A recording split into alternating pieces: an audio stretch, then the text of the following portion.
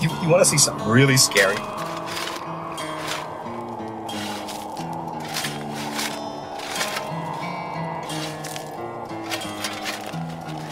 What's the boogeyman?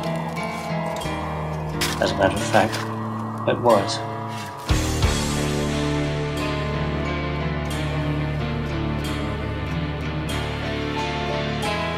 I am the devil, and I am here to do the devil's work.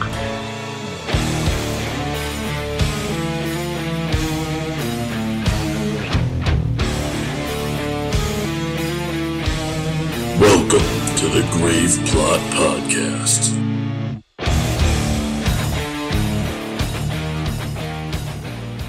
Welcome, everyone, to episode 220. 220 of the Grave Plot Podcast. I'm Skeletoni. I'm Taylor of Terror. Welcome back to the show, everyone.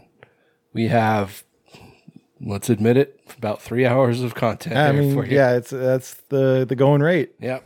How long has it been since I've seen you, Taylor? Like a week. It has been exactly a week. Yep. Yeah, So we went to a ball game. we did. The Balls Tacoma game. Rainiers. Yeah, that's the Seattle Mariners AAA team. Yep. And only the second one I've ever been to. Was your first, right? It was my first Rainiers game. I went to Tacoma Tigers game a long, long time ago. Was that what they used to be called? Yeah. Oh, okay. That might be before my time.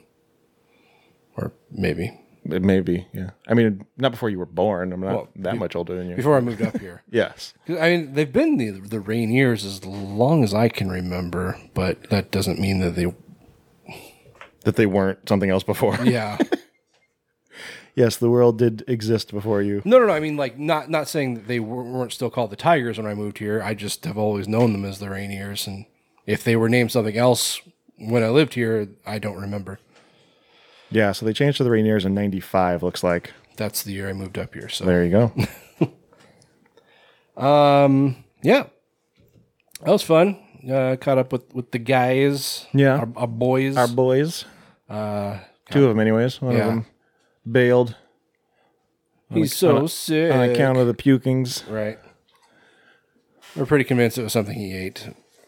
Yeah. Because, he said he ate chicken, and chicken's just, it's dodgy.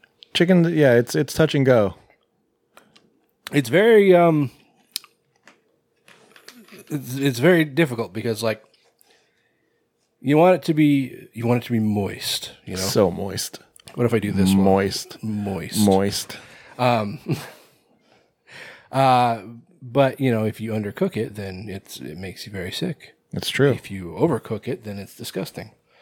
And it's very easy to do either one. These are all truth facts. But anyway, yeah, so that was fun. Didn't really get to watch much of the game. Yeah, we were out on the party deck. Yeah. Which, if you're not in the upper level, there's just a bar right in the way. Right. Yeah. It's kind of sucked that the whole deck wasn't like shaded, but That too, yeah. it kind of created like a us and them mentality. Yeah. Had the elites up on the shaded area. Yeah, like Jeremy's just like, we got to get here earlier next year. It's like, we're not going to get here. We're not going to do that, yeah.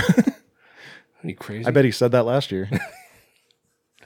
Yeah, he apparently he and Jensen both got burned to shit last year, so there you go. Anyway, how are you? What's going on? I'm doing well. Yeah, how was your fourth? It was fine. Yeah. Yeah, didn't do much. I was just telling you, we walked the dog, and while we were out walking, we saw a sign for bracelets and cold snacks. Mm-hmm. Not Montucky cold snacks, unfortunately, but yeah.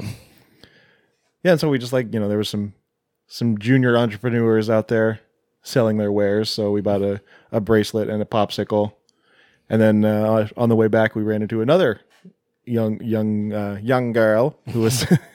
It's not the same. No, young not, boy. It's funny. Yeah. But this young girl outside selling lemonade, so we had to buy some lemonade from her. So, and then we went to the roof and watched fireworks. That was about it. Nice. You? Nice. Well, yeah, we went out to my parents' house, and I've probably mentioned once or twice that they moved over, not east, but central Washington, in the Yakima Valley, which is not a fun place to be this time of year.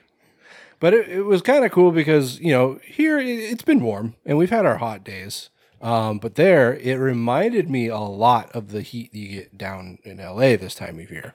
Just very dry, stifling heat, which is kind of... Well, it's just as hot in LA, but it's a different kind of heat. Yeah, it's a desert, in LA. But no, it was nice because it was just familiar. It kind of made me feel at home a little bit. As opposed to here where it's so prone to get humid. Yeah. Which I can't stand. I just can't do humidity. I just want to wither and die. But no, yeah, it was nice. It was they moved out there in like September, October maybe. Yeah, I think it was maybe September. And we've only been out there one other time because it's with the dogs and the kid. It's hard because it's like a 2.5 hour drive. It's a schlep. Yeah. And especially, on a regular weekend, we either have to head out at night and, get there even later at night. So we have like the weekend, or basically we get there, the morning of Saturday and leave the morning of Sunday or, early afternoon of Sunday. And it's just like, we're basically there like one day. Right. So this was nice because we went out on Monday and we stayed through, Wednesday, early afternoon. So we had some time there. But anyway. Did you guys set off any fireworks? No. Yeah. Which was nice because there were fireworks, but they were so off in the distance that I wouldn't say you barely could hear them, but they weren't like loud booming fireworks, Mm-hmm. We get that more at home in the suburbs. Yeah. Or, we've got some dickheads living just like a couple blocks away that light off mortars. There's people lighting shit off in the high school parking lot. Jesus Christ. And it's like we were on the roof, so it was like going up and then like exploding right next to us. I was all kind of worried about leaving because there have been people in my own street who were lighting off fireworks, and I really didn't like the idea of not being there with our bone dry grass, with people lighting fireworks off in the cul-de-sac, but luckily everything was okay. House was still there when you got back. Yeah. But it was my parents' house is smaller than my house, and there were 6 adults, 5 dogs, and a 2-year-old in the house, and that was rough.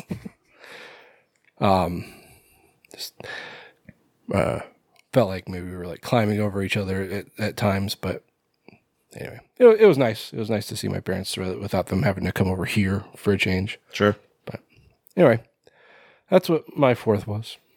Cool. Yeah. Just fun stuff. And then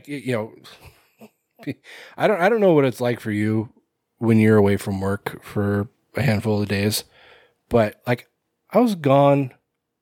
I mean, we were closed on Wednesday or on Tuesday for the 4th, and I was gone Monday and Wednesday. So I was really only gone technically 2 days. Mm-hmm. I came back to like over 30 emails. And maybe that doesn't sound like a lot to some people, but it doesn't sound like a lot to me. No? No. Oh, okay. Well, I get well over that in any given day. Do you get things that are directed specifically towards you though, or just like a general thing that you need to work on? Both. Really? Okay. Yeah. I mean, like all these were like, Tony, please handle this. Take care of this problem. It's like, fuck. Yeah. Most of the emails I get are like, this notice was filed. And I'm like, okay, that doesn't apply to me. So whatever. Yeah. Yeah, it's like I was gone on a payday too, and that's always just like Anyway, cool. What else? We did Always Sunny trivia. That's true. We came in second on a tiebreaker. Yeah, the lightning round. Which, like I was talking with you when we were at the ball game. It's like I saw a picture that one of us had posted from the gift certificate, we won the last Always Sunny trivia, and we got in second place. We were both thought that we got first place on that one, but Yeah, because I remember doing a lightning round for that one too. But it must have been that someone won, and then we did a lightning round for second or third. That had to be it, because only the first two get prizes, right? But yeah, so. And I knew the answers, I just wasn't fast enough. Right. Yeah, I don't like that kind of stuff. Me neither. Where you raise your hand the fastest. Yeah. Okay. Like I know the answer before you get it out of your mouth, but maybe I just don't raise my hand fast enough. It's and I'm always worried they're gonna the question's not gonna be what I think it is. Yeah, that's fair. Yeah. I always worry it's gonna be some trick question. Right. But it drove me nuts. There was that one question that we every time there's one, there's always that one question where you're like, if I had done that one. Well, it's like we had the right answer. Then and I doubt neither of us were sure. Yeah. But we'll get it next time. Yeah. Shout out to Raised by TV. I like their trivia. Yeah, it's fun. It's challenging too. Mm-hmm. Although this one seemed less challenging than Arrested Development because we were discussing it through the whole thing. It's like, did we over prepare, or is this just easier than Arrested Development was? I mean, for me, I think I just know Always Sunny better. I wouldn't have guessed that I did, but I like I told you, the trivia was on seasons 1 through 9, and I watched seasons 1 through 9 2.5 times. Yeah, because what else am I going to do? It's all reruns right now, anyway. Yeah, but. Anyway, fun stuff. Yeah. And so yesterday? Was it yesterday? Yeah. Was it yesterday? Yes, it was. Okay. You tell me. I'm still, my sense of time is so off. Time is... it's a construct. It's a construct. But so I went to the Scooped Ice Cream Festival at Seattle Center. Mm-hmm. And I had been excited for it. My girlfriend's really big into ice cream. She her family has this thing where it's not a vacation until you buy ice cream. Okay. So every time they go on vacation, they have to go find the small little local ice cream shop and get some ice cream. And so I thought it would be, a good activity to go maybe try some limited edition flavors or something, or find some new brands I'd never heard of. And so they had timed entries. It was, you could get in at noon or you could get in at 4. And either way, you could stay until 8. Which was weird in the first place because the 4 o'clock tickets they cost the same amount. It hardly seems like a bargain. Yeah. But we got there right about at noon. And we walked around the corner and we just see this big line. And you'll understand this. People who are familiar with Seattle Center understand it, but it went from right around the edge of the Armory back to Pacific Science Center, and then around the corner. Jesus Christ. Yeah. That's a long fucking line. That is a long fucking line. And we waited about just over an hour and a half to finally get in. So for our timed entry of noon, we got in about 1:30, 1:35, something like that. And immediately got in another line, which was probably about half an hour, just to get our first thing of ice cream. Jesus. The second line we got in was even longer. And then we did one more, a third line, and then we were like, so bail? We were there maybe an hour and a half total. And, how much? And we went to 3 booths. We got 5 things of ice cream because you could get 2 per thing. How much did you pay for tickets? $35. Fuck. For ice cream and standing in line. Yep. That is not worth it. You look like you have something to say. I just wanted to hear him complain about it. Oh, yeah. You didn't tell him the worst part about the company. Well, I haven't gotten that far yet. You interrupted. I wasn't trying to interrupt. I just was anxious. I wanted to hear it. Yeah, so then the kicker, we went on their Instagram page, and there was, on their latest photo, there was hey, we're now open or whatever. There was a couple comments that were just fairly innocuous people being like, why is this line so long? Why am I waiting an hour and a half to get in? I was supposed to be able to get in at noon, and I'm still waiting in line. And they deleted all of them. Wow. Which is a big social media no-no for a brand. Yeah. That's No. And then, Like if you were like, if somebody's dropping like N-bombs or something, then you delete those. sure. And like, to the company's credit, there was people on there who were like, this is a total scam. No, it's not a total scam. It's poorly organized. Yeah. And it's, maybe under delivering, but it's not a scam. Yeah. You bought your ticket, you got in, you got ice cream. That's what was advertised. Yeah. People need to, think about how they're using the word scam. But yeah, there was like I said, most of it was like legitimate questions of like, why is this line so long? And legitimate complaints of this line is too long. Yeah. And yeah, I think they were understaffed.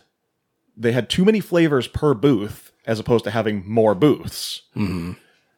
And then, you don't know this part, I got an email from them this morning. And they were saying, we apologize, and we also want to clear some things up. There was people saying that tickets were only good for 2 hours, but no, tickets are good until 8, no matter what time you get in. And then they were addressed the social media thing, and they were like, there were some comments that were derogatory or spam that we removed. And I'm like, nope, I saw them. That's not what happened. Jesus Christ. And they're like, today we're going to add more people and we're going to make it so you can get more than 2 scoops per booth. And I'm like, okay, how does this help me? Yeah. I went yesterday. I don't have tickets for today. Yeah. Who's going to buy? It's fucking ice cream. It's not like an amusement park. You don't go 2 days. That's ridiculous. Yeah. I mean, some people probably do, but it's still ridiculous. I thought it would be like the beer fests that I go to at Seattle Center. Sure. Where there's like a ton of booths. And like I said, it's like limited. That's the other thing. Fucking Dryers was there. And it's like cookies and cream. It's like, I could go to QFC and buy a pint of that for $7. Mm-hmm. Why would I want to wait in line to get a fucking thing of this big of cookies and cream Dryers? Yeah. That's ridiculous. Yeah. Yeah. You're telling me about it yesterday. And it's like, I would have been so upset that I had paid for the ticket, but like also, I wouldn't have waited an hour and a half to get in. Like I would have just chalked the $35 up as a loss and left because. Oh yeah, if I was like waiting to buy tickets, I would have bailed a long time ago. Sure. But the fact that I had already paid was the only reason I stayed in line so long. Yeah. Oh, and that's another thing. This guy was walking down the line and he's like, "Is anybody will call? Anybody will call?" And this lady right in front of us was like, "Yeah, right here." And he goes, "Oh, you can go around the side. There's a much shorter line." And I'm like, "What?" Like, if I had known that's the case, I would have paid the extra $5 to buy tickets at the door to not wait in line. Was it actually an entry line or just to pick up tickets? That I don't know. I mean, but I heard multiple people saying that it was a much shorter line for will call. Yeah, as much of a shit fest as this sounds like, then it probably was an entry line. Well, that's a shame.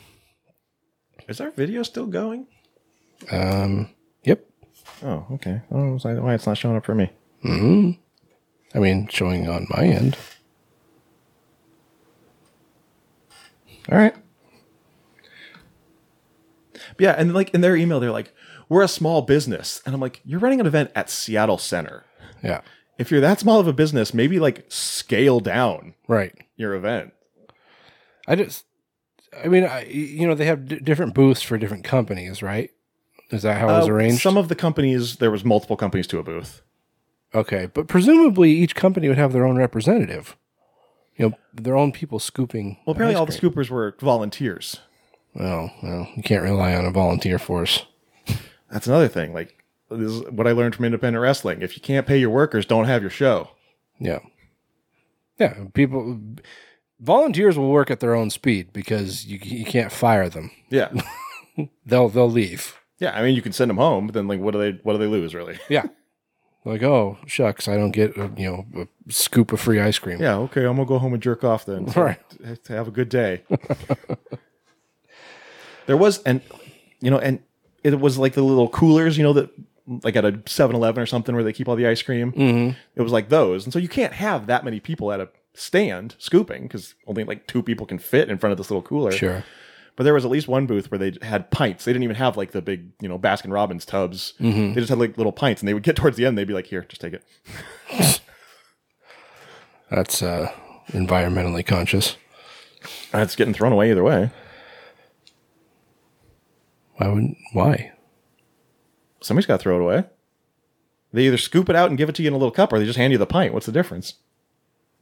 Well, I guess they're putting it in cups anyway. I don't know. It seems like a lot of unnecessary packaging. Oh, yeah. Like I said, it should have been the big tubs. I don't know why they were doing it in pints, but... Well, that's a shame. Yeah, I was excited for it, but, I cannot in good conscience recommend the Scooped Ice Cream Festival for next year, assuming they do it next year. This was their second year, so you'd think they would have figured it out, but... Did you go to it last year? No. I wonder what the attendance numbers looked like this year versus last. Yeah, that's the other thing. Maybe they just oversold, like underprepared and oversold. Yep. There's no way to find out if there was any complaints from last year because they probably deleted them all. Well, live and learn. Yep. Then get loves. Then get laid. Hey. Okay. Well, anything else? I don't think so. All right. Well, I guess before we get going on things, and this show that you're supposed to be listening to, we want to thank some people, our gravediggers over on Patreon. They are a group of very lovely folks that help finance this silly little show that we run here. It's not expensive, but it does cost money, and money is not something that we have a lot of, and we definitely don't want to spend our own personal money on this. Yeah, because we did that for a while. Yeah, we did. I don't remember how long, but we were paying for everything on our own, which was, again, not expensive, but it adds up over time. So we don't have to do that anymore.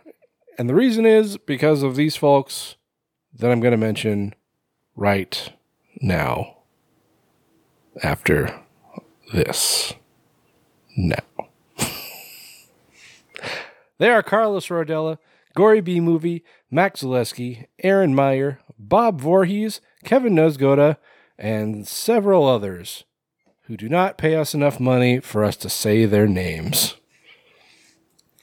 It's like an OnlyFans. Wait, what?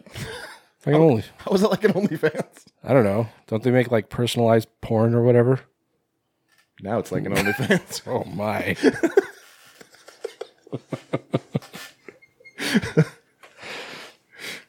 Yeah, it's like pay me $50 and I'll make something where I touch myself and say your name.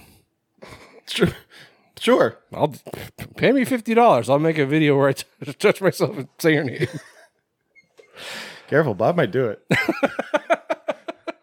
Did I tell you I DM'd Matt and he never answered me? Matt. The tattoo Matt. About the unicorn? Yeah. Motherfucker. I know.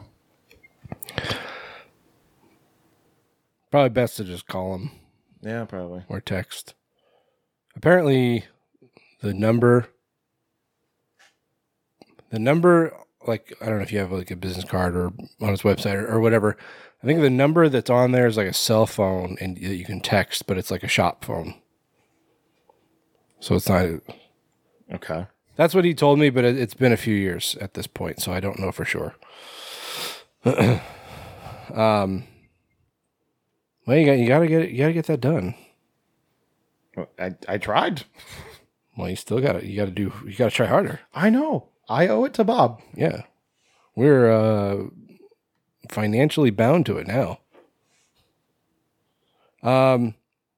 Yeah. So thank you, all of you, for your contributions. It does go a long way to keeping us doing this, because we might not otherwise. And you would not get this primo content like Taylor's nipple. Yeah. Taylor, if anybody else wants to help us out, where can they go? They can go to patreon.com/GreatPlotPodcast. You can join the party for as little as $1. $5 get your name in the show, like all those beautiful people that Tony just mentioned. And then also, no matter what tier you join, you get to join us live for Horror Business every episode and you just see my nipples, maybe. And also you can pick episodes like this episode. This episode was chosen by our patrons. Yes, it was. Because we wouldn't pick these movies. Nope. Cool. And all the money gets rolled back into the show, either for, maybe if we need new gear or also the Great Plot Film Fest. The money's not going in our pocket. It's not going to our Disneyland vacations. It's not going to concert tickets or anything like that. As much as we would like it to, it does go back into the show or the film fest. Speaking of which, submissions are going to be opening August 1st. So if you are a filmmaker, start making films. Yeah, get on it. Just make one, but don't make it longer than 15 minutes. Yeah. And make it good, otherwise you're not getting in. Well, yeah. All right. And with that, let's go ahead and do some horror business.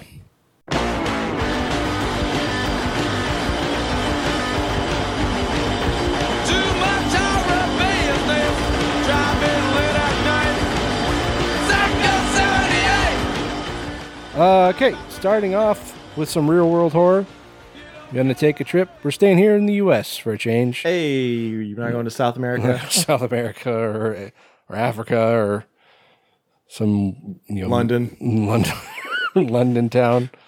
Gonna go to the fine state maybe of Illinois, where Never the band on your shirt is from. Yep, not anymore. They don't live there anymore. Well, they're from there. Yeah, that's what I said. Yeah. I'm saying they don't live there anymore. Which do they live in L.A.? Well, they live in L.A. A woman, unnamed. I'm trying to see where. Oh, Alton, Illinois. Yep.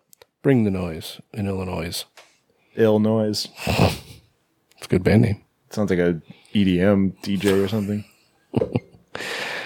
A woman reports seeing a weird winged creature with a human face and glowing eyes.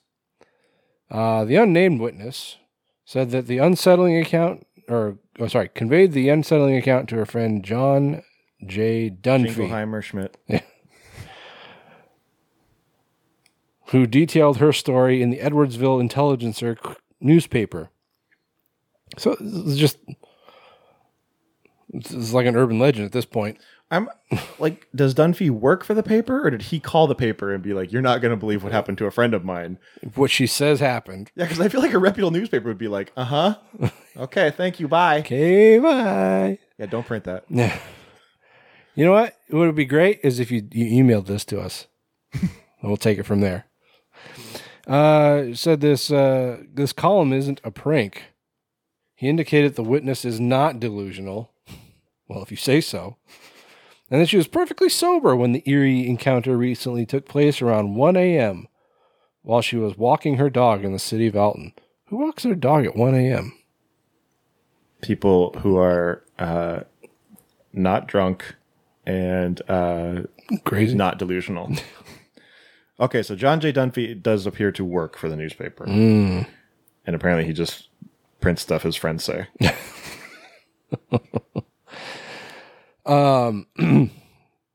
If I had a friend or a neighbor who was a reporter, every time I talked to him, I'd say off the record. Yeah, right. Just start a conversation with off the record. This is him. Yes. He looks trustworthy.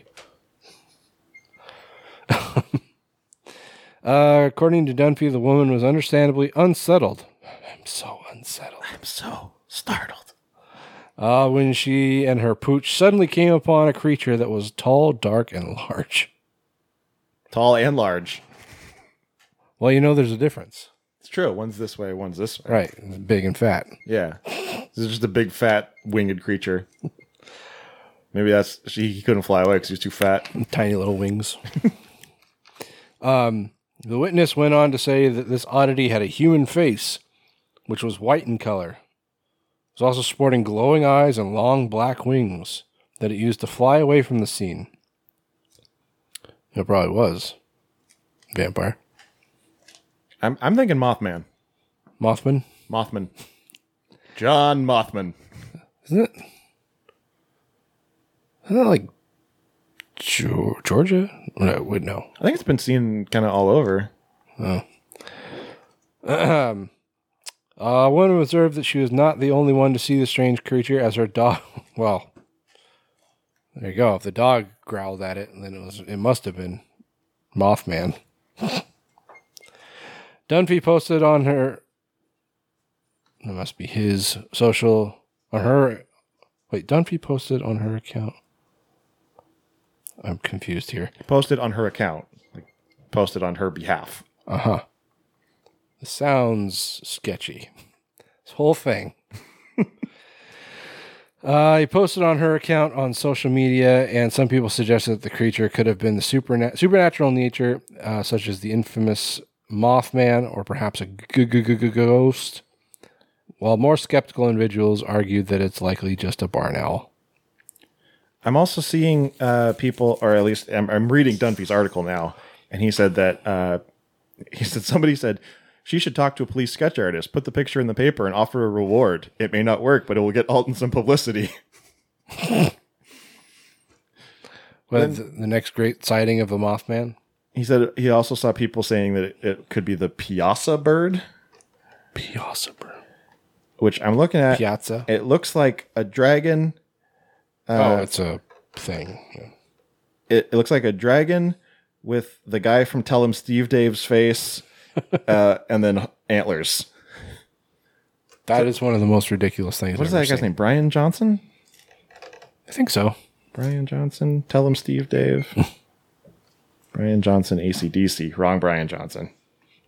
Yeah, no, not that Brian Johnson. This whole thing sounds absolutely ridiculous. Oh, Brian with a Y Johnson. Yep. Doesn't that look like him, though? Well, yeah.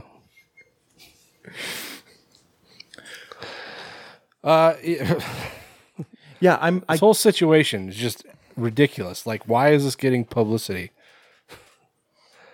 This guy... Yeah, as someone on, I'm sure the social media probably posted, slow news day. Yeah. That's a thing that people say. They do say that all the time, and it's just like, shut the fuck up. You read it. Although, I feel like I would be more prone to say that to, like, Fox News, like, all the time. Because instead of reporting on important stuff, like Trump being indicted twice, they say, like, oh, well, you know, this dog just, you know, made the longest dog dive or dog leap into water thing. Seriously? And I'm just making that up. I mean, but that's the kind of shit they do all the time. A dog didn't really do that? Oh, I'm sure they probably did at some point in time, yes. I would like to hear more about that dog. Cow Guinness!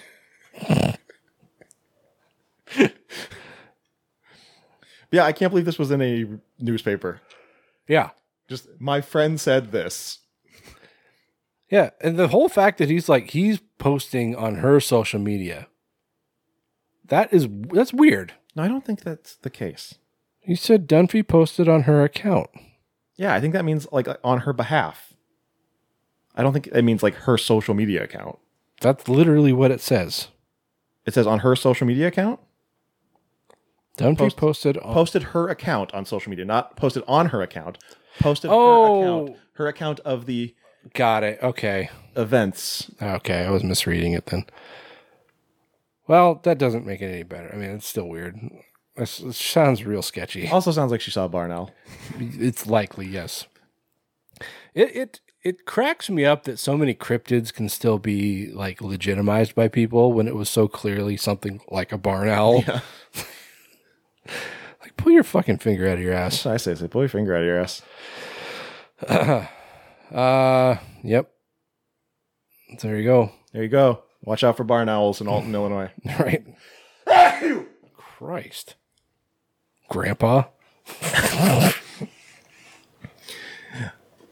My uncle used to sneeze. He was like one of those cartoon sneezes. It was like...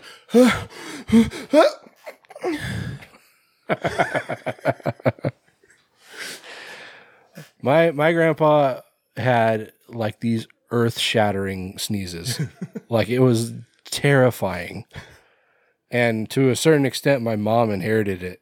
My mom is one of the loudest sneezers I've ever heard. That one was actually fairly small for me. I can get some pretty loud ones. Really? Jesus. Because I don't hold back. I gotta let that shit out. Well, It's like a community. Just,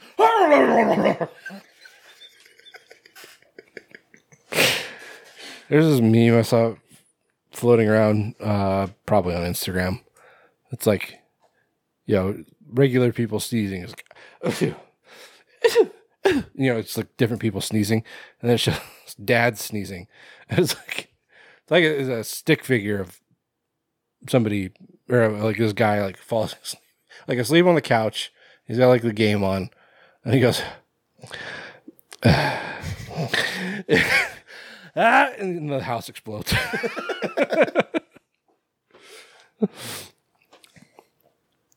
The sound effects were the best part. Just like.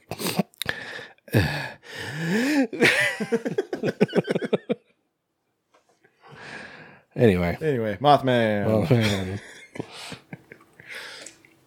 Every breath that I could barely breathe, or barely make it past my teeth. I took a blowtorch to both of my lungs a long, long time ago. And every step that I could take, each one more difficult to make. Mr. Chainsaw getting into my legs a long, long time ago. I appreciate how squeaky this table's being. Well, don't touch it. Tony. Stop it. What? Tony, what are some What? things that I like? Beer. I do like beer. Yeah. And Beats. No, I don't like beats. Battlestar Galactica.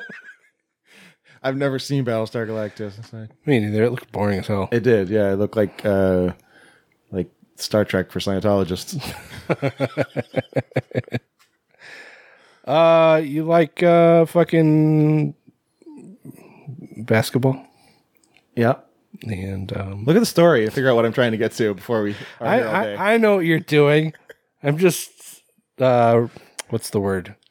Vamping? Vamping. I was there. I was almost there. I almost said bamfing, but no, that's not. Just being a badass motherfucker. Yes, I'm vamping. You like board games? I do like board games. I also like horror movies. And from the makers of Goonies, the board game, and Haunted Mansion, the board game, and all those little figures with the giant heads, it's the Texas Chainsaw Massacre board game. Hey. Coming from Funko Games, who says in a press release, in this all-out game, you, the player... All out, balls out. All out, balls out, that's what it says. In this all-out, balls-out game, you, the player, have two options. Survive or die trying, at least on the game board. Oh, good, because I thought you meant for real. Yeah. Are you threatening me? Are you threatening me? While the ferocious Sawyer family is played by one player, the other players will play as unfortunate travelers doing everything they can to not be the next victims. It's a game that lets players feel like a part of the world of the Texas Chainsaw Massacre, all without the high stakes. So this sounds like the Texas Chainsaw Massacre video game that's coming out. More or less, yeah. But like in POG form. Man, how fun was Pogs? Man, did Pogs get banned at your school? I want to say that they did eventually. You know, it's funny because Pogs got really popular when I still lived in California. And I don't know if we were just like on two different timelines, like down there and up here, because when I moved up here, they just weren't all that popular anymore. So it was like overnight.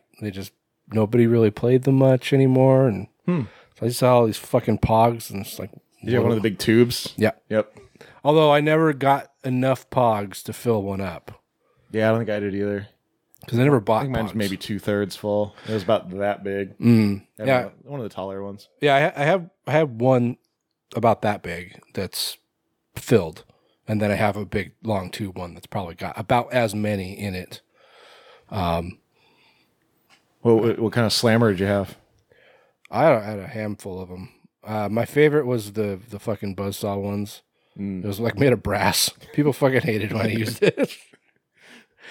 And it had a yin yang on it, of course. Of course. That was my favorite because it was heavy as hell. And Yeah, I didn't like the acrylic ones as much. The metal ones were better. Yeah. They like, They didn't need to be super thick, but you could still get some weight on them. yeah.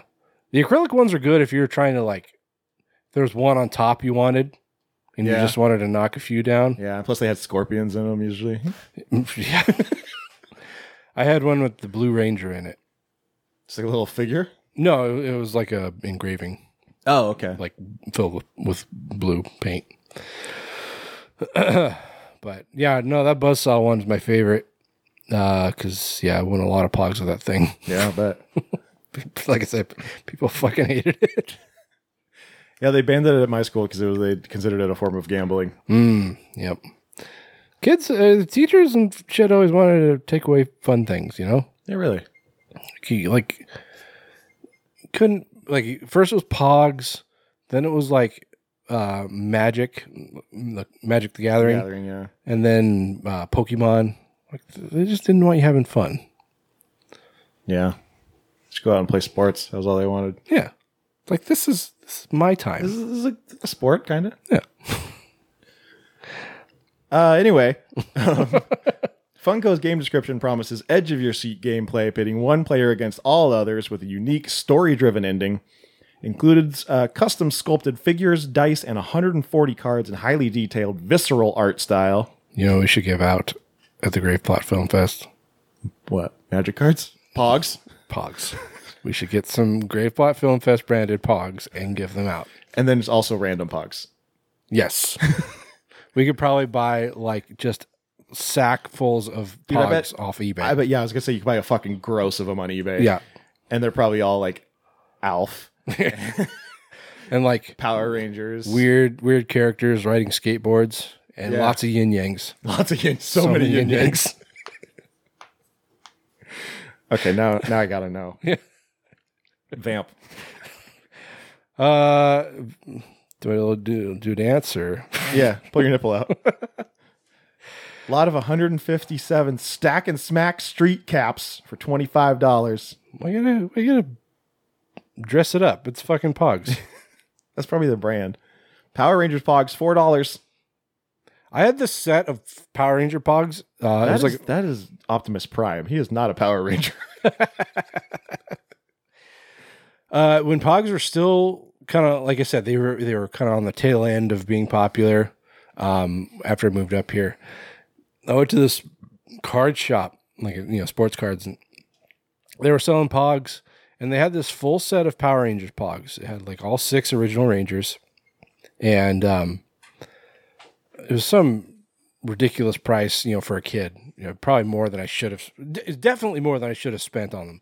But this guy's like, these things are going to be worth money if you hold on to them and keep them in good shape.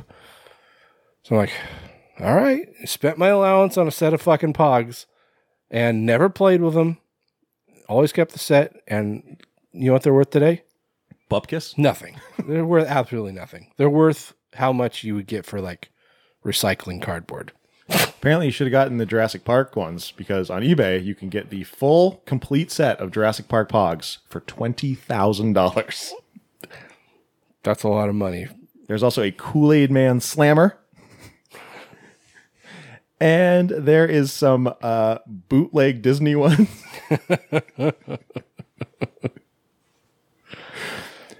So I think we should do this. look at this.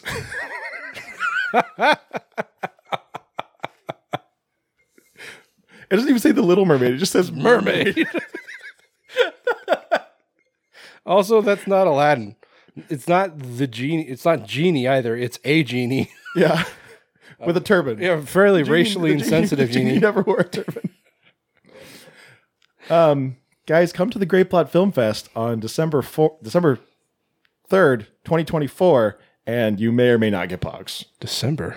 December? Did I say it's December? Yeah. It is February. It is not I was December. like, wait, did I miss something? Yeah, I moved it 10 months. Yeah, we got to figure out how to make this happen. We got to find somebody that can make Pogs for us. I mean, we were just talking before we started that we may be doing a raffle or something this year. So maybe let's throw some Pogs in there. Just literally throw them. Pogs for everyone. Well, no, that's for everyone then. Then it's not special. Everyone gets Pogs, and we'll throw one Slammer in the... Hold on. in the raffle. We should just buy a bunch of brass and like hand pour, like smelt our own brass ones. So that wouldn't be fair though, because then by the end of the night, that person's going to have all the pogs because they got the only slammer.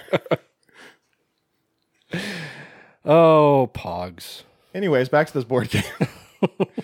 The game is called Texas Chainsaw Massacre Slaughterhouse, and it targets players ages 13 and up, with the game designed for 2 to 5 players. This will be available September 2023, although it will be 2023.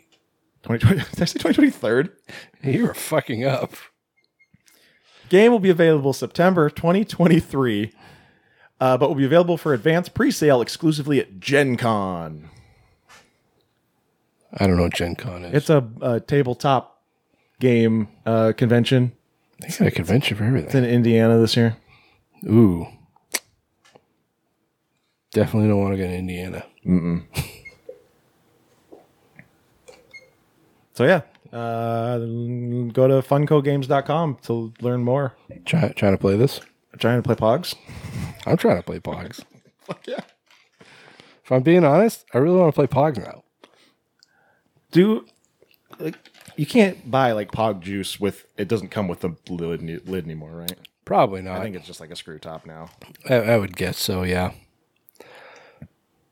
But how dope would it actually, even when they still did have the paper ones, those ones were kind of shitty compared to like real Pogs, like game Pogs. Yeah. Because they're just super thin paper things. Right. Like that was how they started. But then once it became a thing, they had to make them a little more robust. Yeah. Like Frisbees. Right. Well, fucking jazzed on Pogs now. Yeah, really. What if we single-handedly brought Pogs back? That'd be awesome. We'd be those guys that brought back Pogs. Yeah. Hopefully we could make $1 million. We might not be able to call it Pogs, though. I mean, people would probably still call it Pogs, just because, like, Kleenex, Q-tips, that kind of thing. Right. But is Pog a trademark? Well, I mean, the company that makes Pog juice probably owns the term Pog. But it's passion fruit orange guava. Like you can't. That's like trademarking orange juice. You can't. Well, I think the company is called Pog. Oh, is it? I think. Doesn't matter. We'll call them plot devices. Okay.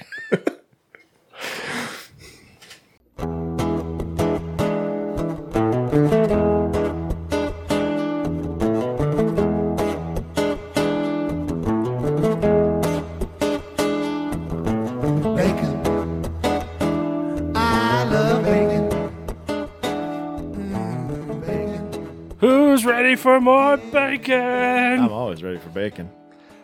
Dude, so my mom was making breakfast for us. Both mornings we were there, and she made, standard breakfast fare, pancakes, eggs, and bacon and sausage and stuff. Like, I sat down, had my pancakes and my eggs, and I had 2 strips of bacon. That's usually how much I grab. My kid, who's 2 years old, ate 2.5 strips of bacon, which doesn't sound like a lot, but it's more than I ate. Right. That's a lot of bacon for a young boy. A young boy. I thought you were going to say you like floated into the kitchen by your nose like on Looney Tunes. I wish. I'd do that all the time if I could. Or you're like that dog in that commercial and you're like, it's bacon! Bacon. Kevin Bacon is back off his stint in Guardians of the Galaxy holiday special. Did you watch that? Mm-hmm. Okay. I haven't seen part 3 yet, though. Me neither. I think it's actually, you can it's on PVOD now. Yeah. It's fucking $20. Man, really? Yeah. Although I think I saw on wait, did you mean Prime, or is it? It's premium VOD. Oh, okay. Well, I saw it on Amazon Prime, and if I'm recalling correctly, I actually said buy, so maybe you can buy it for $20. Yeah, that's what it is. We were going to rent it the other night, and I was just like, oh, wait, this is buy. I don't know if I want to buy it. Yeah, I mean, it's like, I have the first 2, So I'll probably buy the third one. Yeah. Just to round things out. But I like something tangible. I'm not a digital guy. I mean, I think that's where you and I differ, is like I'm more of a physical media guy. Yeah. So it's like I don't want to pay for a digital version and then want to go buy the physical version too. So I'll probably just wait another month or two. Anyway, Kevin Bacon's back in Blumhouse TV's The Bondsman. Bumhouse. Bummer House. Scum house. Butt House. Cum house. Which has been ordered straight to series at Amazon's Prime Video. The action horror series centers on Hub Halloran. Hub? What the fuck kind of name is that? Or maybe it's Hube, short for Hubert. Maybe. But it should be like Hube. In theory. That's Hub. It looks like Hub. A backwoods bounty hunter who comes back from the dead. This gets better and better. What's happening? He comes back from the dead with an unexpected second chance at life, love, and a nearly forgotten musical career. What is this show? What the fuck? Only to find that his old job now has a demonic new twist. What is this? Wait, so it almost sounds like Reaper. It does sound like Reaper. Or like Ghost Rider. Sure. Except Ghost Rider was probably way cooler. Although it didn't have bacon. Or a musical career. Right. The Bondsman was created by Granger David. Is that right? It seems like those are... His first name is his last name, and his last name is his first name. That sounds like a very southern name, so they do that. Granger. It's like, I fucking love my tractor, my Granger. I mean, that's not tractors. What did Granger make? Like semis or something? I don't know. Granger's a company? Yeah. Granger is industrial supply. Oh, maybe that's what it is. Industrial equipment, maintenance supplies, tools, and parts. Oh. Anyway, he's going to executive produce. Eric Olson will serve as showrunner and EP. Olson most recently worked as showrunner and executive producer on the final season of Prime Video series Carnival Row. Not to be confused with Eric Christian Olsen. Right. Who is Vaughn from Community with the tiny nipples. Or the young Lloyd Christmas.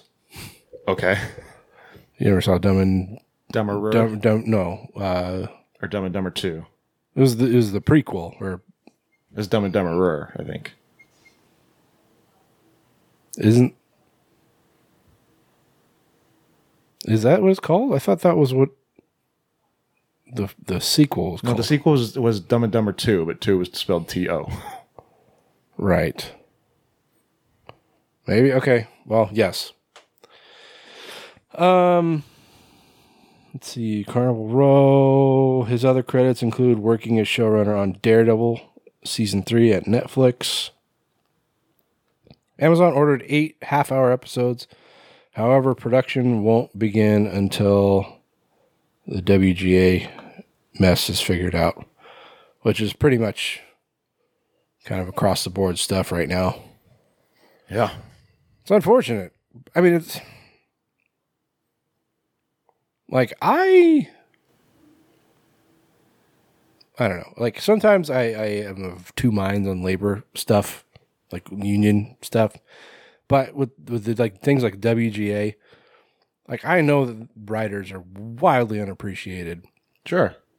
Their work is so often taken for granted. They're the ones who make things entertaining, and it's not, a director or the actors necessarily who, I mean, they're the ones who put things on screen or on, I guess stage would be different. It would be probably a different guild, but, put things on screen, and they're the ones that make it visually appealing, but the writing is what is the core. The story. Yeah. And when you aren't appreciating the people who make that, then the whole thing crumbles. And, it's putting the whole entertainment industry at a standstill, which is just ridiculous. There's no reason this should be lasting this long. Yeah. Anyway, so yeah, this sounds ridiculous enough to at least watch once. Sure. To see where it's going. Like that synopsis just kept getting wilder as you read that one sentence. Yeah. It's like, okay, he's a bounty hunter. Oh, he's dead. A backwoods bounty hunter. Right. And it's like, and he also has a musical career. Right. Yeah, I mean, the fact that he's a bounty hunter, again, that sounds a lot like Ghost Rider, because, I mean, that's basically what Ghost Rider is a bounty hunter for the devil. Right. Or Reaper. Huh? Or Reaper. Yeah. Except he's not reaping souls, he's reaping demons that have escaped from hell. That's true. And they never, call him a bounty hunter or anything, but that's kind of what he is. Yeah. He's a gopher. And it had Ray Wise. And you just can't go wrong when you got Ray Wise. Oh, Reaper. Yeah. Oh, I was talking about Ghost Rider. Oh. I was talking about Reaper. Well, there you go. There I go. I wish Reaper was on longer. Me too. It was only one season, wasn't it? I think so. Maybe 2. That was a good show. Yeah. It had Tyler Labine, who's just always a treat. Yeah, and that guy from Grounded for Life. Guy from Grounded for Life. The kid? Yeah, he was one of the girl's boyfriends. That's right. Was he a boyfriend or was he like a neighbor or something? I think both. I think he started out as a neighbor and then eventually they started dating later. Okay. Anyway, yeah.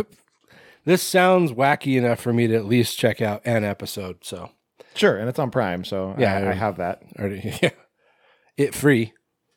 Ken Marino was in Reaper. Was he? Apparently, played Tony. Hey, that's my name. That is your name. Michael Ian Black was on it. It's probably like cameos. A lot of the state people. Was David Wayne involved in some? Why can't I think of words? I don't know, because you're dumb. I don't know. I don't see David Wayne anywhere. Anyways, watch Reaper. Yeah, that's what word. I wonder if it's on like CW.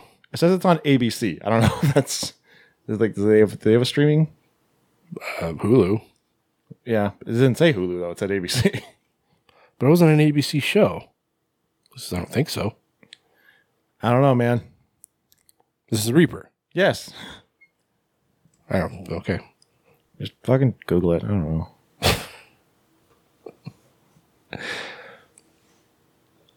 Watch the full series on abc.com. Who's going to do that? Nobody's going to do that. I don't know. People might. People who really want to watch Reaper. Nobody's going to do that. I wouldn't even do that. All right. Don't do it then. I'm not going to. I'm not your fucking dad. Yes, it's true. Yes, it's true. I am happy to be stuck with you. Yes, it's true. Yes, it's true. I'm so happy to be stuck with you. 'Cause I can see. All right, so we're all familiar with musician turned director Flying Lotus, right? Let's say no. Well, they have a new That person? or thing. Maybe it's an actual Lotus. I don't know. But Flying Lotus has a new film coming out. It is a sci-fi thriller called Ash, written by Johnny Rembler. And it is set to center on a woman played by Isa Gonzalez, who you would probably best know as Satanical Pandemonium from the From Dusk Till Dawn television show. That's how I know her. Yep. I thought you might. Caliente. Mucho Mucho caliente. who wakes up on a distant planet and finds the crew of her space station vicious. Oh, no. How did I get here? Oh, no. Hardee's. Wakes up on a distant planet and finds the crew of her space station viciously killed and must then decide if she can trust the man sent to rescue her. Played by Aaron Paul, bitch. He begins to wonder... But as their investigation into what happened sets in motion a terrifying chain of events, he begins to wonder how innocent she really is. Oh, my. This will be produced by a guy named Neil Blomkamp. I know him. Heard of him? He did District 9 and others. He was supposed to make an Alien movie. Yeah, he tried for a long time. Yeah, they just like, this isn't going to be your year. And then Disney was like, hey, Fede, what are you doing right now? Right. You want to make an Alien? Don't tell Neil. And he's like, okay. That apparently just wrapped. Oh, good. Iko Uwais from the Raid Redemption, Beulah Koali, and Kate Elliott also star. I'm not sure who any of those people are. Names. Who said this? Oh, Flying Lotus said, we are building something fresh and unique with Ash, and having Isa and Aaron in this world just makes it flames.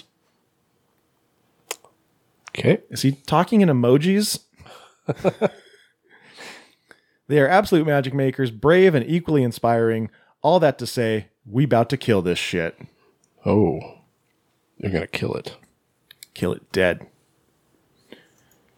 Yeah, I don't know. Oh, Flying Lotus is a DJ. I assumed from the name. Sometimes fly low. I'm not going to call him that. Are you going to call him Stephen D. Bingley Ellison? Steven? That's his given name. Call him Bing. Bing. Bing. Ned the Head. Ned Ryerson. Bing. Ned the Head. Needle Nose Ned. I don't know what you're doing now, but can you skip it? Watch out for that first step. It's a doozy. So if you like Flying Lotus and Neil Blomkamp and Aaron Paul and Isaac Gonzalez and sci-fi thrillers, then keep an eye out for Ash, because it's going to be flames. Says Flying Lotus of Encino, California. It'd be really funny if he was from Encino. Welcome to the internet. Have a look around. Anything that brain of yours can think of can be found. We've got mountains of content, some better, some worse. If none of it's of interest to you, you'd be the first. Welcome to the internet. Come and take a seat. Would you like to see? All right, so what was it? Probably about a month or two ago. Con wrapped up. Con! And, a lot of films that we're presenting, were picked up for domestic and international distribution. XYZ Films has just picked up the domestic rights to a little film called The Deep Web, Dark Web. Murder Show. Murder. Was it about Taco Bell? Because it makes you poop. That's such a common thing. Like Taco Bell doesn't make me poop. It's no more than any other food. Oh, okay, yeah. Well, no more than any cheap fast food, I would say. Honestly, maybe it's because I've had so much fast food in my life that it just I've grown immune to it. But honestly, it doesn't affect me. Yeah, well, good for your colon. Good for your colon. Get it out. I'm phlegmy. Yeah. Don't flush. What? when they're at the McPoyle's house and Dennis thinks that he had sex with Dee, and so he goes to throw up, and Liam McPoyle's like, "Don't flush."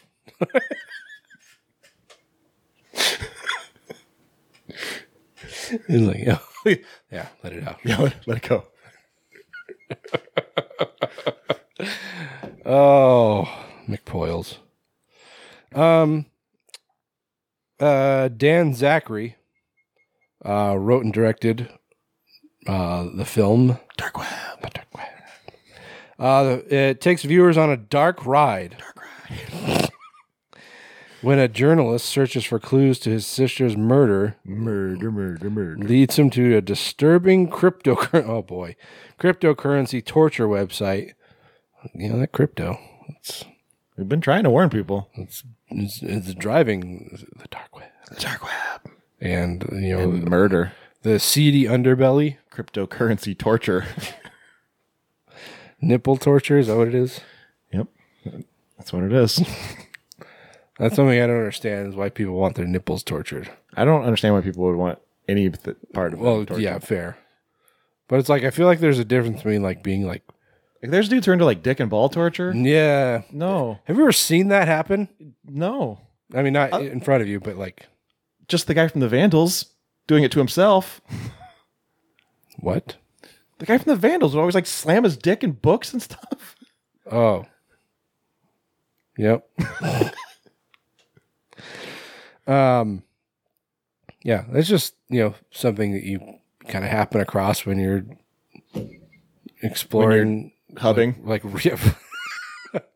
No, like this is like old school, like rotten.com and those kinds of sites. Yeah, just fucking women stepping on guys' dicks and balls and like high heels and shit. It's like, what is going on? Stop that. That shit on the dark web. Torture website inside the dark web called The Murder Show. There it is. Murder Show. As those close to him disappear, he must find and stop this reign of terror. Isn't this fear.com? That's exactly what I was thinking. It's like, no, that's too much of it. That's like a deep pull. Like, I don't know if anybody's going to get that, but yes, that's exactly where my mind went. What a terrible movie. It was so bad. And Steven Dorff is your lead man? That was your first mistake.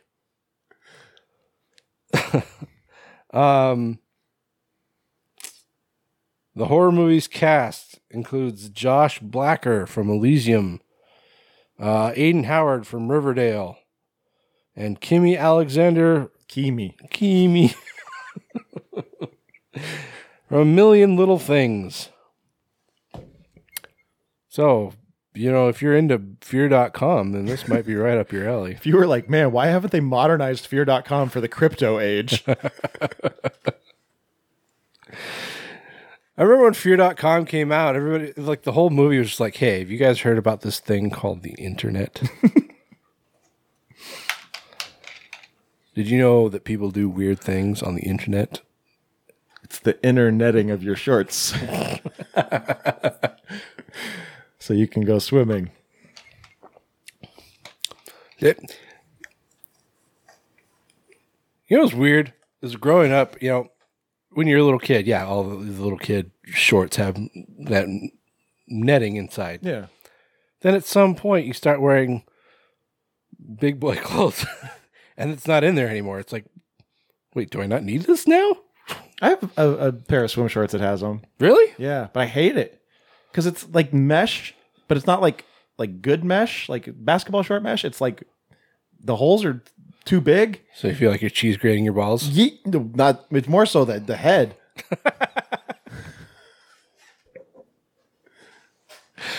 That's weird. Yeah, I don't know. Like, but then I've got this other pair that has basically built-in boxer shorts as the lining, and I'm like, these are nice. That's nice. Yeah, I've never seen that. Maybe I'm just buying them in the wrong place. Well, these were not cheap. Oh, okay. Well, that's how they get you. Yeah, I buy cheap ones because I rarely go swimming. Yeah. I remember the first time I ever noticed that. Like, I think I was probably a kid, you know, and you know, getting the interneting in your shorts. The internet. And then I think I probably didn't buy new swim trunks for years because I just wasn't going swimming. And then I was working at Zoomies, and I was working at their outlet store. So it's a lot of discount shit that they couldn't sell at other stores. Yeah. And they had just board shorts. It's like, yeah, I could use some swim trunks. And yeah, there's nothing inside. It's like, this is. Do I wear underwear? Or? Yeah, that is still a question. Like, am I supposed to wear something under this? Right. And yeah, pretty much every pair of shorts I've bought since then hasn't had anything inside, and it's like, I guess this is just adulting. When we went to Hawaii, she like insisted I buy two new swimsuits. Like, I don't know why I need. Like, I have two. I don't know why I need two more. But sure, whatever. It's too many swim trunks. It's too many. You don't. It's not like we have a pool. It's not like it's shirts or socks or something. Something you change every day, right? I don't know. When the cryptos creak and the tombstones quake, spooks come out for screaming wake. Happy haunts materialize, and begin to vocalize. Grim grinning ghosts come out to socialize. Now don't close your eyes and don't try to hide, or a silly spook may sit. So Disney's second attempt at making a movie based on the Haunted Mansion ride is coming out later this month. Yes, we will be talking about it. We will. And guess what else we'll be talking about? The first attempt. You're welcome. But director Justin Simeon is already talking about a sequel. He was talking to SFX magazine, and he said that a sequel is definitely in the realm of possibility. He said, I sort of get my rocks off on world building. Whoa there. Yeah. Whoa there, guy. I fucking love making Disney rides. Oh, yeah. Did you say Disney rocks? Disney rides. Oh, I thought you were talking about like the fake rocks at Disneyland. It's like, oh, yeah, that's my shit. Coming all over the Splash Mountain. I got your Splash Mountain right here. Nut. Give me that Splash Mountain nut. I love nutting all over these Indiana Jones temples. Indiana Jones and the Forbidden Nut.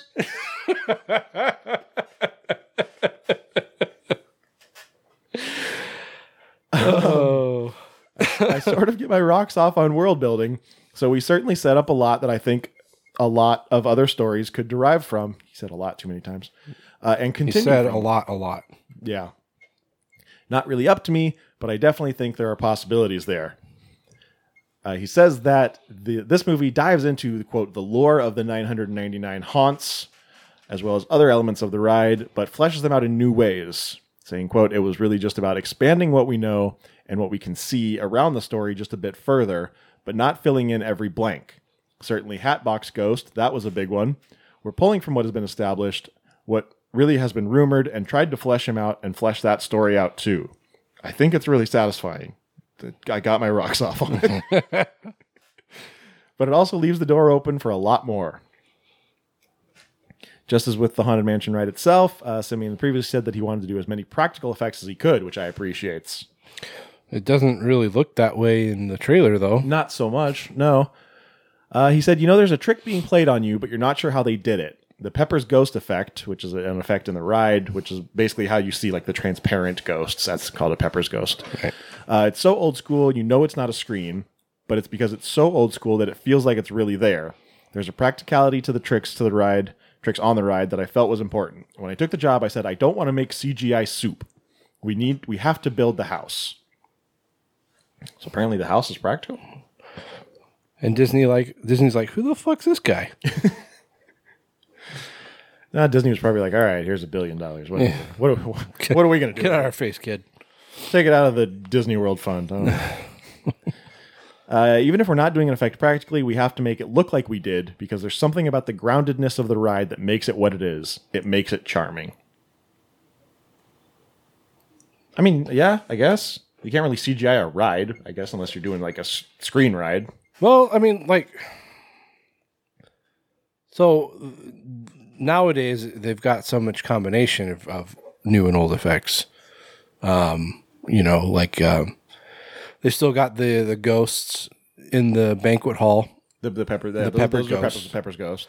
But then you've got like Madame Leota and the Hatbox Ghost, and they've actually changed the bride too. Have they? Yeah, to have more modern effects. So it's a double-edged sword. It looks better, but it also doesn't have that same feel, you know? Yeah. So like, I don't know. It's hard to really decide whether it's better or worse, or maybe it's just about the same, just on a different scale. Yeah. Same but different. Yeah. But yeah. But no, I definitely get what he's talking about. There's just something about a practical effect, even if it doesn't look good. It's just the fact that it's there rather than being something made by a computer. Well, yeah, like it feels tangible, and you know the actors who are engaging with it can actually engage with it. And it's not like something that has to be put in later. Right. They're not like talking to a tennis ball. You know, they're talking to an actual ghost or whatever the effect is. Something they can actually see and look at and react to. Yeah. Yeah. I mean, there's a difference. Let's say character walks into the you know. Actually, I guess, I mean, the ride at least doesn't have like a great hall. Right? No. Has the banquet hall? I mean, like a entryway or a foyer. Oh, no. Well, okay, let's you're up on the balcony when you go by it, so you don't really see an entryway. And you kind of go in like when you go into the ride, you go in through like a side door, and then it leads you into like a hallway. Yeah.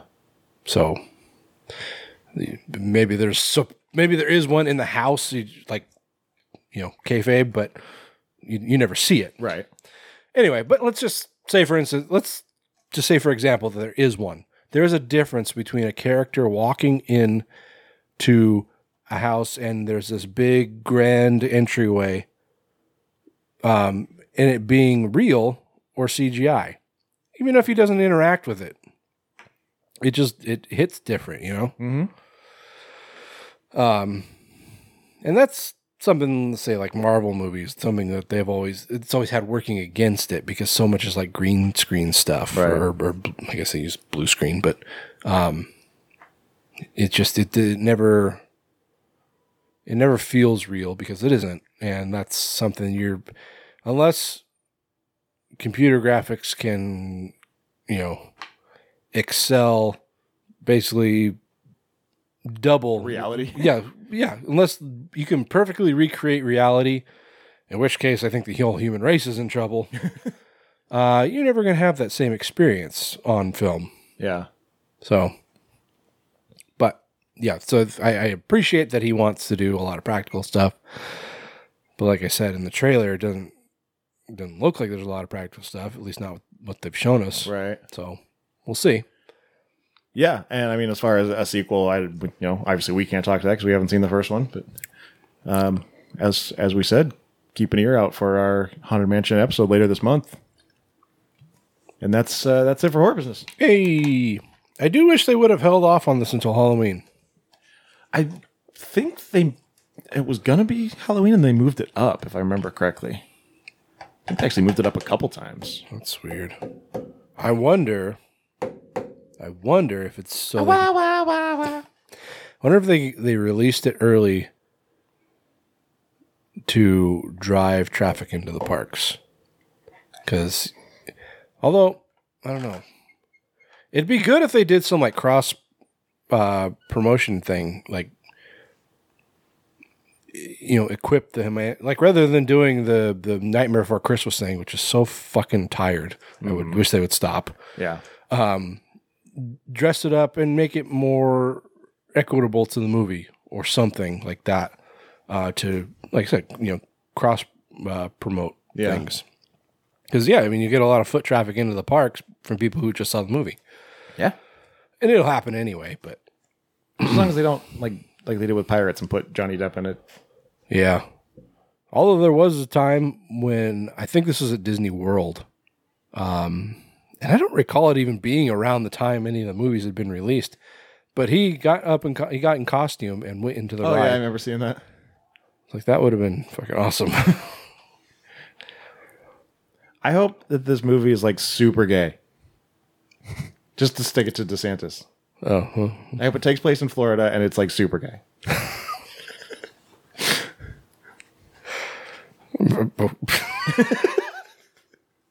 It's like I know you're joking, but I'm like trying to think how they could possibly do that. I don't even know what I mean by that. It's like, what, like gay ghosts? I mean, how do you convey that? Yep. It's look at my hat box, isn't it fabulous?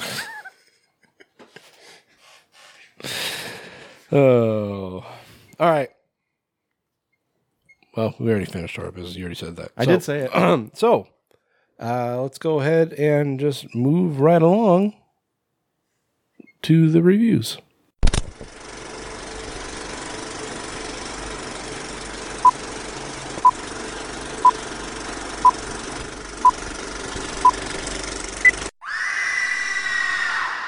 All right, everyone. So this is a very special episode. We're going to talk about drugs.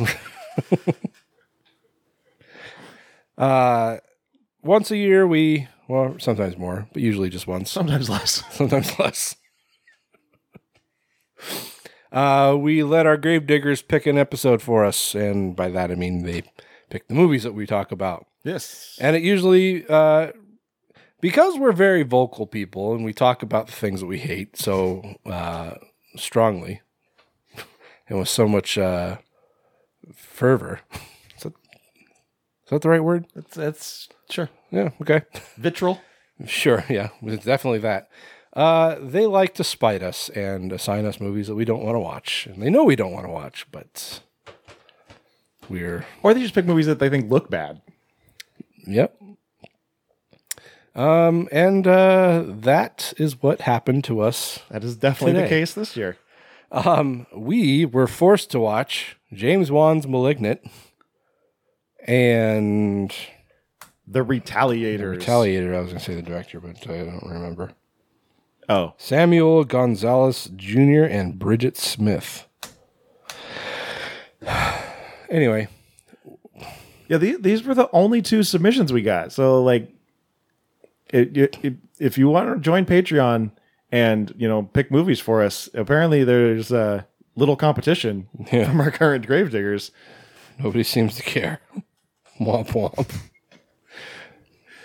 Of course, that's fitting for our show. Nobody seems to care. We do this lip sync contest every year. And if no one's going to sign up, we don't have to do it. And now the comedian. Yeah, *Malignant*, chosen by Aaron Meyer, who said, he said it's the most bonkers thing James Wan has ever made, and you're either going to love it or hate it. So that was why he picked it. He just wanted to hear our thoughts on it. It wasn't necessarily a spiteful thing, allegedly. And then I think Aaron is the one active patron who won't purposely spite us. Yeah. And then Max Zaleski chose The Retaliators for whatever reason. I don't fully know why. Has he actually seen it? I have no idea. He might have just been like, oh, 5-finger death punches in it. Watch this, you fucks. Fucking guy. Well, not that it matters, but which one do you want to start with? Let's start with The Retaliators. Luke 18, verse 3. Here's a parable about a woman seeking vengeance for a wrongdoer who victimized her and then escaped justice. But Jesus tells us when a sinner goes unpunished, he is only free from man's law. When man's law fails, God's law prevails. Mr. Bishop! Hold it!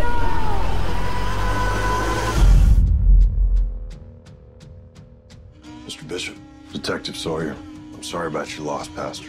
Don't think this was a case of road rage. Sarah was found with her hands zip tied to the steering wheel. I'm acquainted with this sort of hurt. I know the futility. How'd you get through it? I got healed. How? I'm going to tell you about an opportunity I was once given, and I'm going to offer you that same opportunity. I've got the guy, John. How'd you like 1 minute? 1 minute alone. John, I want to introduce you to the man who murdered your daughter. It's time for you to heal John. My only rule is you can't kill him. Count the moments. He stole from your Sarah. No turning back, John. You can't find your own brother? Look harder. This isn't you. You're scaring me. Daddy, you okay? Who the hell are you guys? Where's my brother? Here. Come on! She fought harder than you do!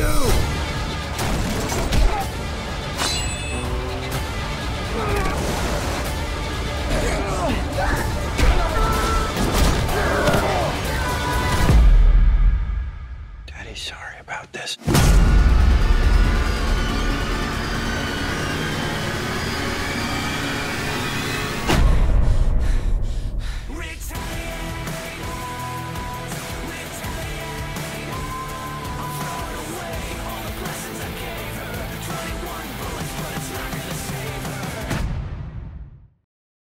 All right, The Retaliators is a movie from last year. Like I said, directed by Samuel Gonzalez Jr. and Bridget Smith. I thought I read somewhere there was 3 directors. There's 3 writers. There are 2 writers. That's, what is that, IMDb or Wikipedia? Wikipedia. All right. Yeah, so this was a thing.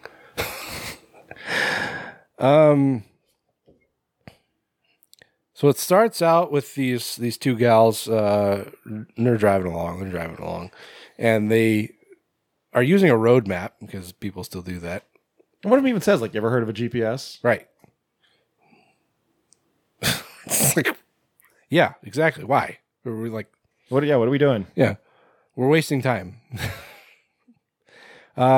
But because she's using a road map, and nobody ever drives the right way without using a fucking road map, they wind up on some private road, and they drive who knows how far down the road before they realize that they're lost. And one's telling the other, we should just turn around, get back to the main road, yada, yada, yada. And she says, well, if we turn around, or her friend says, if we turn around, we'll lose a whole day. It's like, you're not gaining ground here. Just turn around.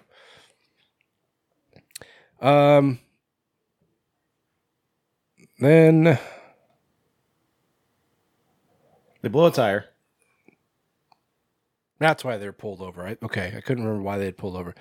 Yeah, so they pulled over because they blew out a tire, and the driver is out changing it, and something pulls her legs out from under her and drags her away off into the woods. The other girl, she is not aware that something has gone wrong until she sees this fucked up looking guy out in front of their van. Yeah, like this opening scene gave me real Wrong Turn vibes. Yeah. And like, I had no idea what I was in for watching this. So I'm just like, is this a zombie movie? Right. Suddenly this thing's head disappears. And she like kind of cowers into the back of the van, and something or someone is beating on the back doors. And finally opens them, and it's this guy, he's covered in blood, and says, we got to get out of here. And she says, there are fucking zombies outside. And he says, those aren't zombies. Then he gets grabbed and dragged away. And then, so there's a lot of like weird time jumps. And, yeah. They're not even necessarily time jumps. Yeah. Like this movie features a flashback within a flashback. Yeah. It does indeed. Yeah, I mean, so this, like I said, this movie's not even a year old, so I won't get too into the plot. But it kind of sucks because like the best part of it is the twist ending. Yeah. Yeah, so this guy, he or I guess so. It opens up, or so after this, it goes to like a grief counseling group, right? That was what was next. And there's this girl sitting there, and somebody else is kind of reading a poem or something, and A poem or a song or something, yeah. And he finishes, and she says, "I have a memory to share," and she starts talking, and everybody's kind of giving her this weird look, like she's like, "What are you doing here?" type look. It's like, well, this isn't a very warm group. Yeah, really. Then it goes to this big bald guy in some kind of drug exchange with a guy on a wheelchair. Dude, this like cut was so abrupt that I was just like, what happened? Yeah. And instead of just doing the trade, which is good business in any business, just doing the trade and like, all right, see you next time. Say hi to the wife and kids. Exchange the money for goods and or services. Yes. Instead, this guy pulls him out of his wheelchair, beats him up, breaks his leg again. So he's got a leg in like a full cast. Which the cast is way too big for him. Did you notice that? Like around. Like he could have just like pulled that off. I didn't notice. I mean, it's a big plaster cast. Those things are enormous. Yeah, but you could there was like space in between his leg and the cast. Oh. Yeah, he like breaks the cast and then re-breaks his leg again. Yeah. Then shoves his mouth on the tailpipe of his car, knocking out a bunch of his teeth. And then zip ties him and throws him in his trunk. Yeah, I don't know why any of that happened. Huh. The guy, like you said, he was just making a transaction. It wasn't like he shorted him or stiffed him or, gave him fake stuff. Like, everything was legit. Everything was on the up and up. And then all of a sudden, this guy just attacked him. Yeah. And it's like you find out these guys are both parts of two separate organizations. And it's just, that's very unwise as to, like, if you're buying drugs from some dude in the Poconos. Some dude on the internet. And, and you kick his ass and throw him in the trunk, nobody cares. But if he's like a delivery guy for a bigger organization, you don't want to fuck with that. Yeah. You don't fuck with the cartel or that's how you start gang wars. Right. Fucking drug dealing 101, guys. Where'd you learn that, Cheech? Drug school.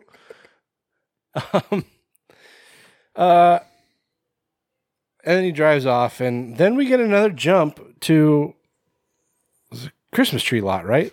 Yeah. So we got this guy, and they didn't really get into it, so I wasn't sure at first, but I was pretty sure it was the guy that was covered in blood earlier. Yeah. So I'm like, what is going on? And his daughter, and he's got two daughters. The older one, I was almost certain was the girl that was in the grief counseling. It was. So did that actually happen? Yeah. Okay. Are you sure? Yeah. Okay. Because the guy's wife died. Right. Okay. Well, I guess that makes a little more sense. Anyway, so yeah, they're at a Christmas tree lot, or farm, I guess, in New Jersey, and he's dragging along and just talking to his daughters about this and that, and you find out that I guess it's not till later that we find out that he's a minister. Yeah. But he has this shitty interaction with fucking Brian O'Halloran. With Dante Hicks. Who wasn't supposed to be there today. I'm like, dude, how you gonna get punked out by fucking Gil Hicks? Right. I'm like a jackhammer. I get in there with a little pressure, and when I'm done, you're not the same. You're changed. That's the biggest load of crap I've ever heard.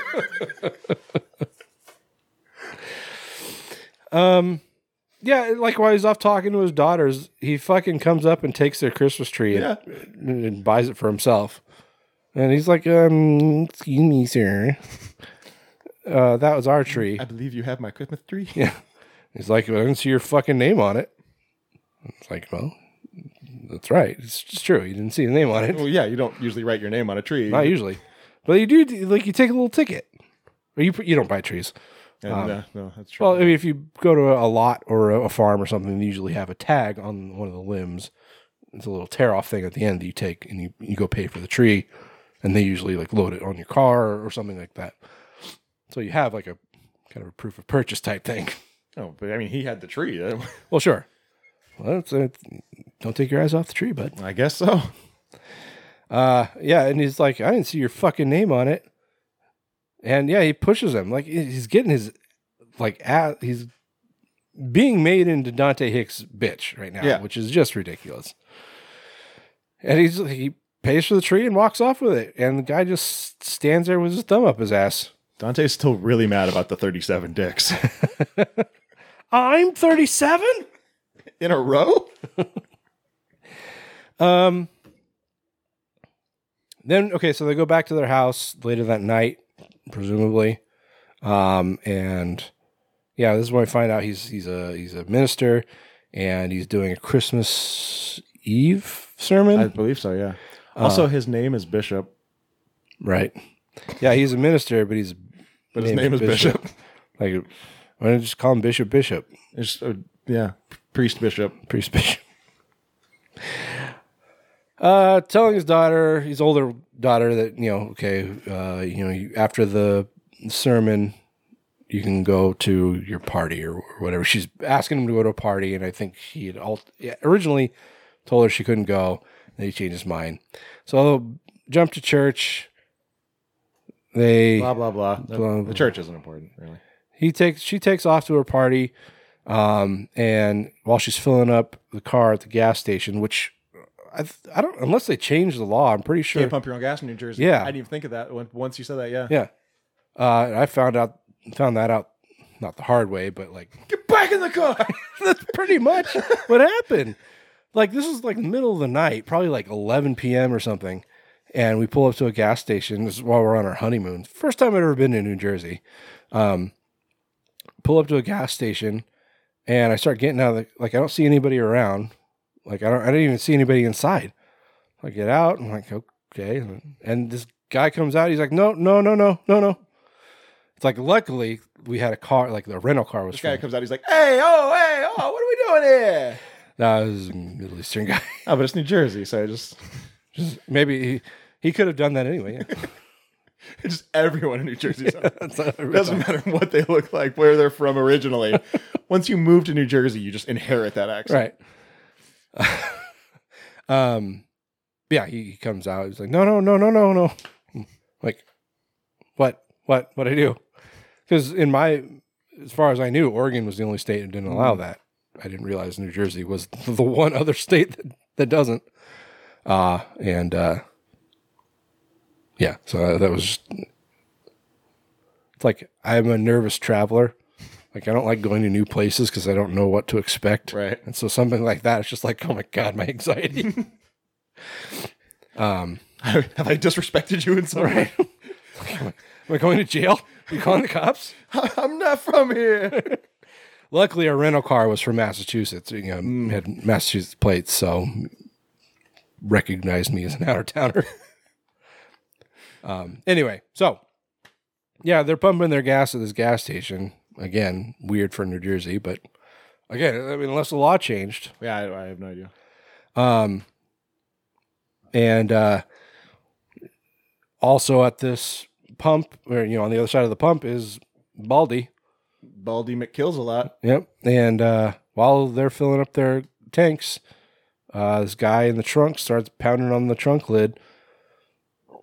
She, of course, hears it, so she's like, I didn't see anything, saw nothing, bye-bye, and gets in the car, and he tries to grab her, and she maces him, gets in the car and takes off. He recovers very quickly from the mace. Yeah, right.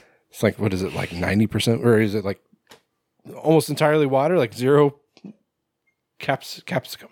I think capsicum is right. I've only ever seen it. I don't think I've ever heard it. Like the word? Yeah. Well, I've heard like capsicum and I've heard capsaicin, and I don't know what the difference is. I have heard capsaicin, actually. Yeah, I don't know if there's... Are they the same thing? Let us know in the comments what the difference is. Hey, Bob. Look it up. And she takes off, and he somehow recovers and goes off, taking off down the road after him. But he also takes time to open the trunk and punch the guy in the face. Yeah, shut up, you. Quiet, you. He catches up to her because she's driving some, Honda Accord or something. It was a Mercedes, but was it? It's several years old, but at least I think. And he's driving a fucking Charger. Yeah. Or was it a Challenger? I think it was a Charger. I don't know. They just call it a black sports car. For legal purposes. Yeah, probably. That sucks. Like in movies where you're not allowed to show the logos. You have to take all those badges off and stuff. It's like, but it's such a nice car. Right. Like, especially like Mustangs, where they have to pry off the Mustang badges and stuff. The hood ornament. Yep. Anyway, she catches up to him down the road, or he catches up to her down the road, bumps her into a tree,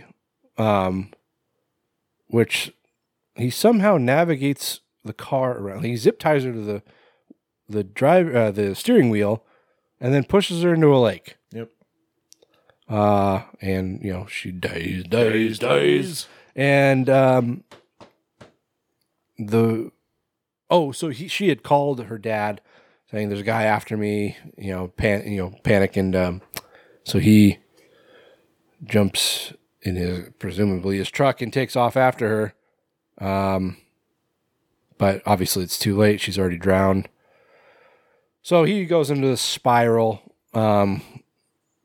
with, the detective that's put on the case, I think, says, we're not going to, kind of gives the whole spiel. It's like, we're not going to stop till we find this guy, blah, blah, blah. And then it gets really convoluted from here. Yep. There are these two gangs that are populated by rock stars or bands. New metal stars. Yeah. Yeah, one of them is 3 of the 5-finger death punch. There's 3 of the fingers. Right. So there are 3 fingers. 3-finger death poke. Finger poke of doom. It's like something Bruce Lee would do. Yeah, they're all at a strip club with the DJ is Tommy Lee. There's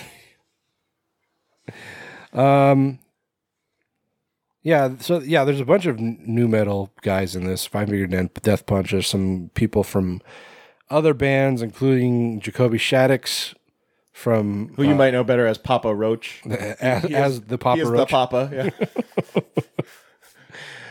Oh, and also some band called From Ashes to New performs at the church. Yeah, and like all this sermon. Yeah, they're like playing, and like all these old people or middle-aged old people are like, yeah, I like this. It's like bullshit. And then Bishop is just like, don't be surprised if I have blue hair next week. Just to let you know, the entire soundtrack is awful. Tony? Yeah? You know what I was thinking when I was watching this? What's that? Every song on this soundtrack sounds like a song you would use in your entrance for Creator Wrestler on SmackDown versus Raw. Yeah. Yeah, that's exactly what it sounded like. 10 years ago.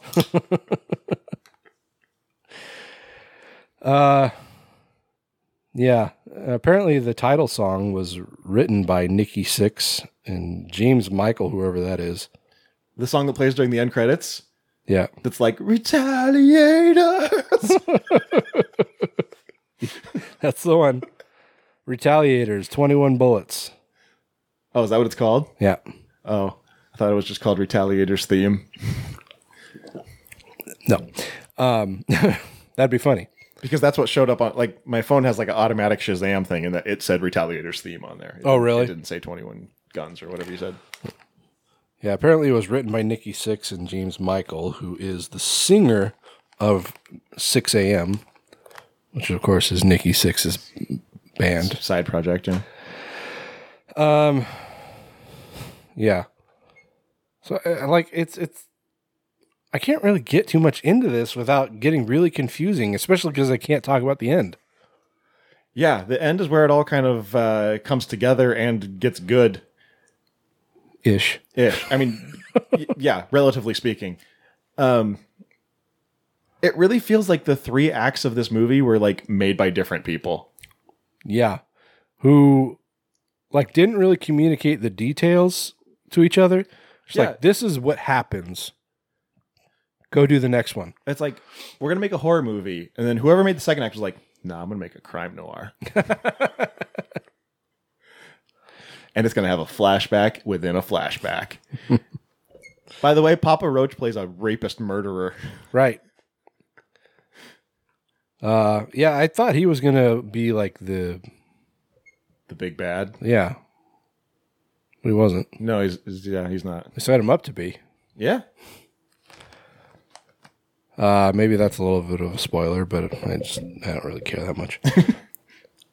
Some of the names of the people in Five Finger Death Punch, stupid. Their real names or their character names? I don't know if they're real. Or presumably they're real names, but I don't know that they're real. Oh, like wasn't one named like Zoltan?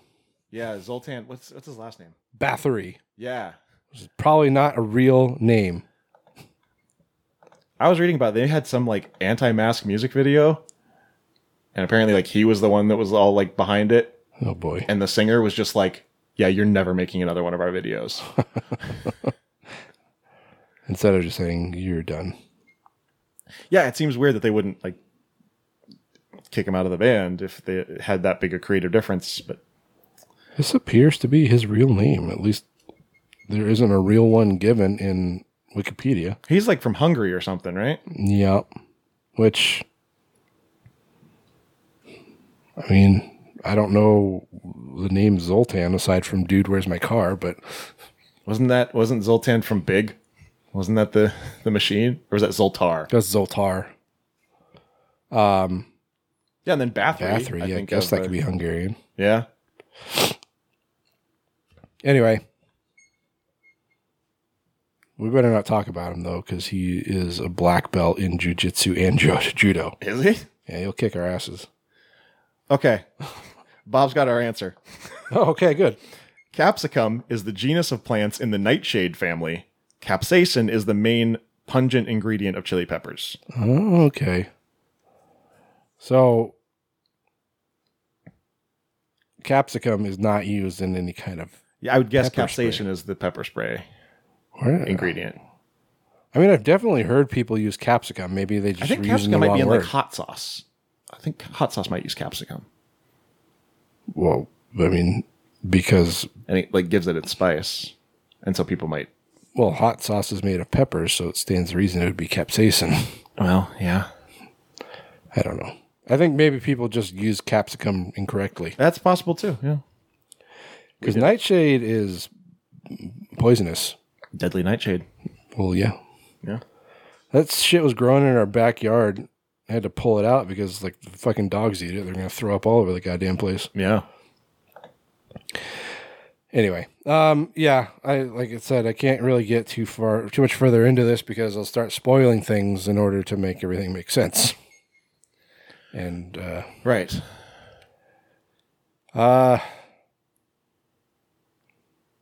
So just some random observations I have from this movie.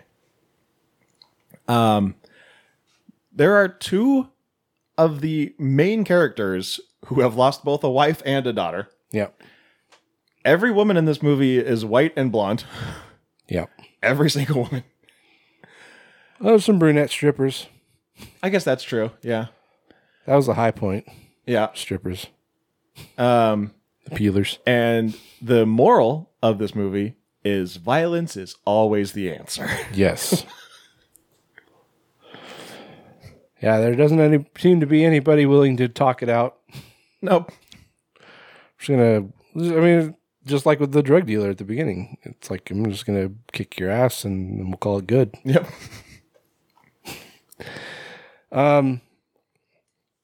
Yeah, I will say that, towards the end, things kind of go off the rails. I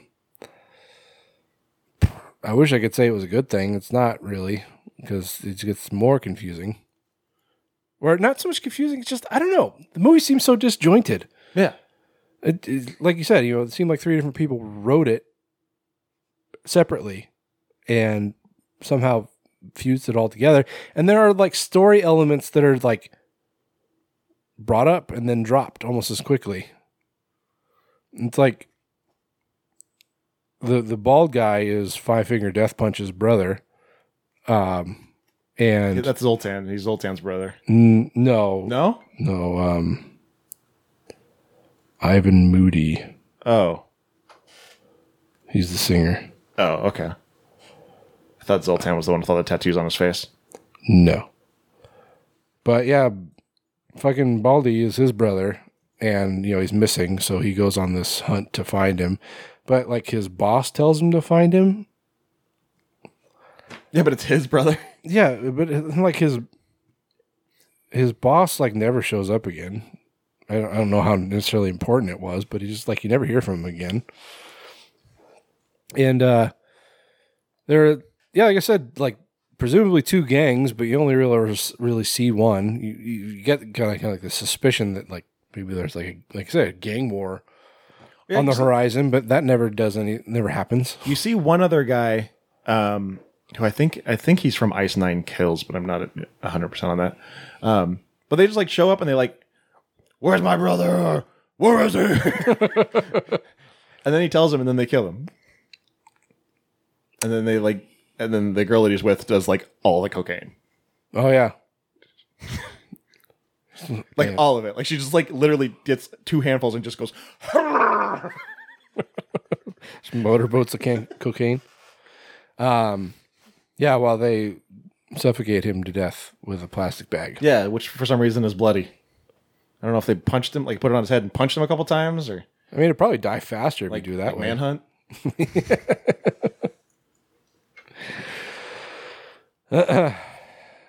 The most disappointing part of this was you never once see Dante again. Yeah. He's just in that role for 2 minutes, and then he's gone.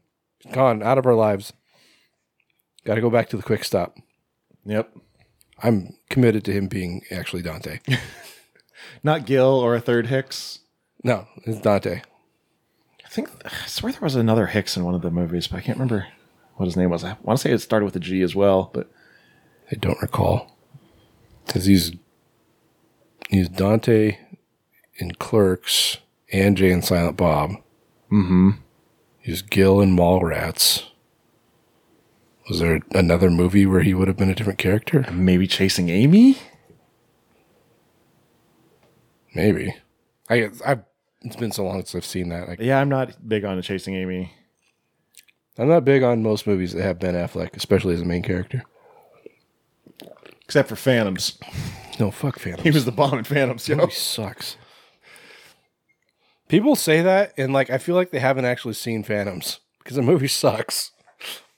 Oh, Jay and Silent Bob reboot. He was an anchorman named Grant Hicks. Ah.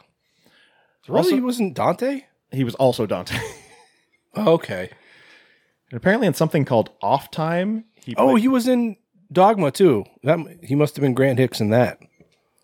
Apparently in something called Off Time, he was Principal Hicks.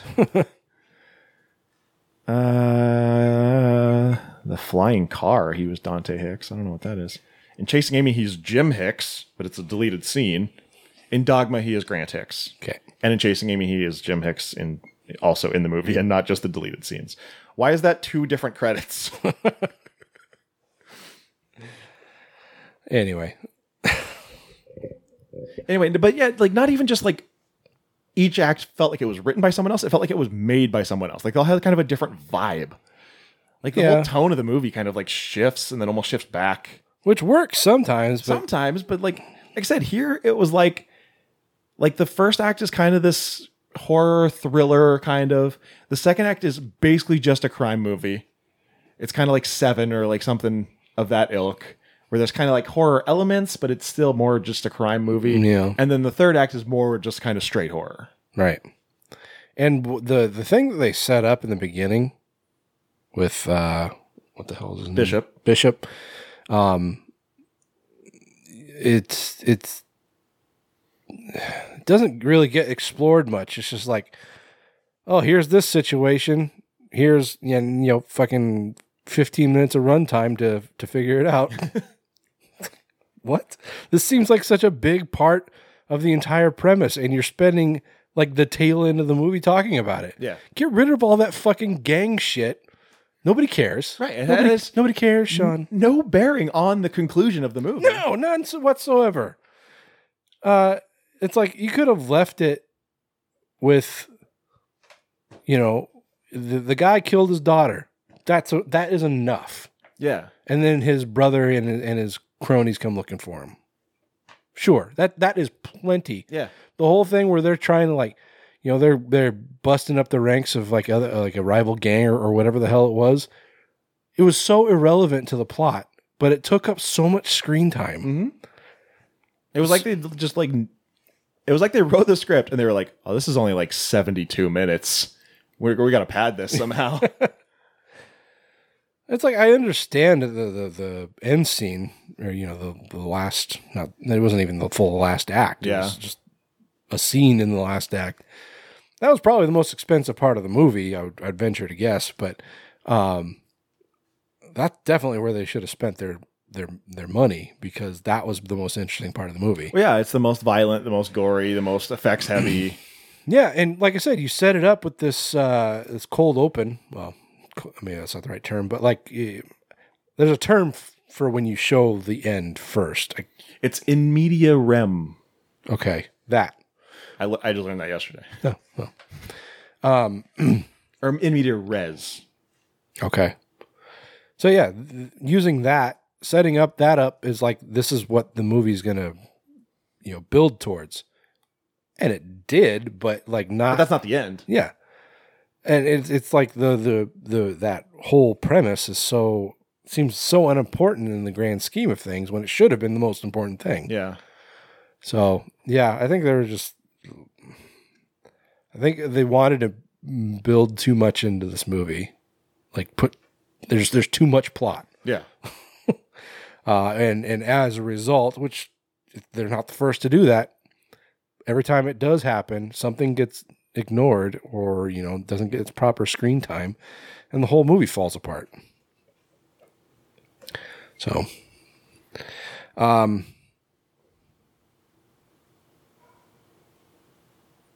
yeah, it's kind of a mess. It's kind of all over the place. If this movie hadn't been so structurally unsound, I could see myself giving it a higher rating, probably significantly higher, but just as it is, I don't know, 3.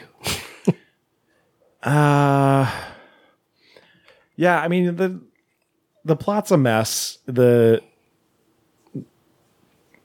theme of the movie, I guess you would say, is garbage. And it's, a bunch of your main characters are all rock stars, so the acting is not great. Nope. Why would you do that? You're only getting like a small little niche audience who are even going to recognize them. Well, apparently the production company is a record label. Ah, well, there you go. Better Noise. That's ironic. Yeah, like the third act could have been something if they had worked the story more around that. I'll go 4. All right. Less CGI blood splatters would have been nice too. Get some real fucking squibs in there. Yep. Well, yeah, that's Retaliators. If you have Prime, it's on there for free. So, yeah, that's the best part of this episode, is that we didn't have to pay for either of these movies. Right. If Aaron and Max had made us pay for these movies, I would be upset at them. I'd be taking it out of their Patreon. Right. We should just start making that general policy. If you make us watch a shitty movie that we have to pay for, that we're taking it out of it. Well, it's kind of our own pocket, but still, it's a principle. Yeah.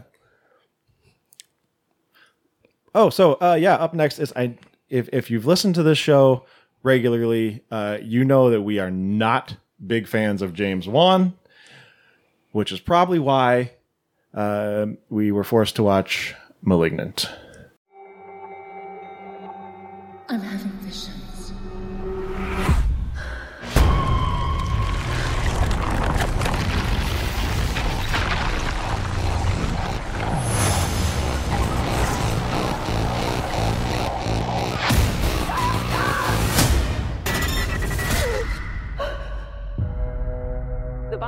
Dr. Florence Weaver was found brutally murdered in her home this morning. Did you know her? No, but I saw her die. I'm seeing things. I'm seeing murders as they're happening. Hello? He says his name is Gabriel. I think he's someone from my past.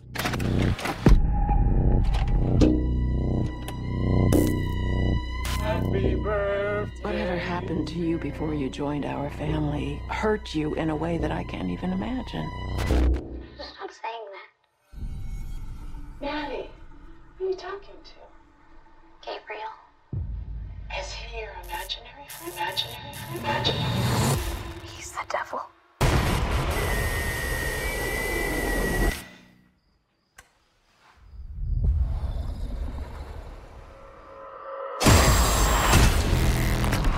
Whatever it was, It's back. He killed again. He's getting closer. He wants to talk to you.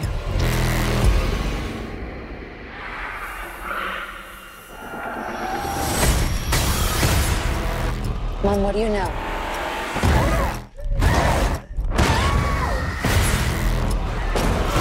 He's coming for me.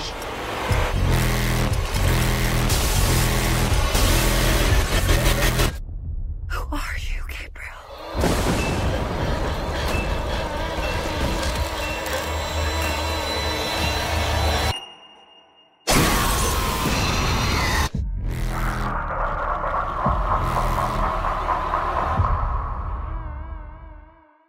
All right, so as I said, chosen by Aaron Meyer, our Patreon and Gravedigger and confidant. I don't know. Sure. He seems cool. Except for making us watch this movie. Liked E. and hated water. Screenplay by Akela Cooper. Directed, of course, by James Wan. Oh, I thought he wrote this too. So did I for some reason. But the movie starts off... It probably would have been a lot worse if he wrote it because he can't write his way out of a paper bag. Yeah. His best movies are ones that other people write. Saw. So this movie starts off in 1993. We see this big castle up on a hill. And there's this scientist and he's like, "Gentlemen!" Dun, dun, dun. How many people get that reference, you think? 6? Maybe. It kind of depends on how many people listen to this episode. Yeah. But so, this Dr. Florence Weaver. Weaver! Are you ready, Weaver? And her colleagues, Victor Fields and John Gregory, are dealing with this patient named Gabriel. And we never really get a close look at Gabriel. He's kind of always in the shadows. But he seems very angry. Step into the shadows, Batman. Yep. That's what they say. Bane. They say that to him. Step out of the shadows. You were merely molded by the doctor. I don't know. Mine sounds like...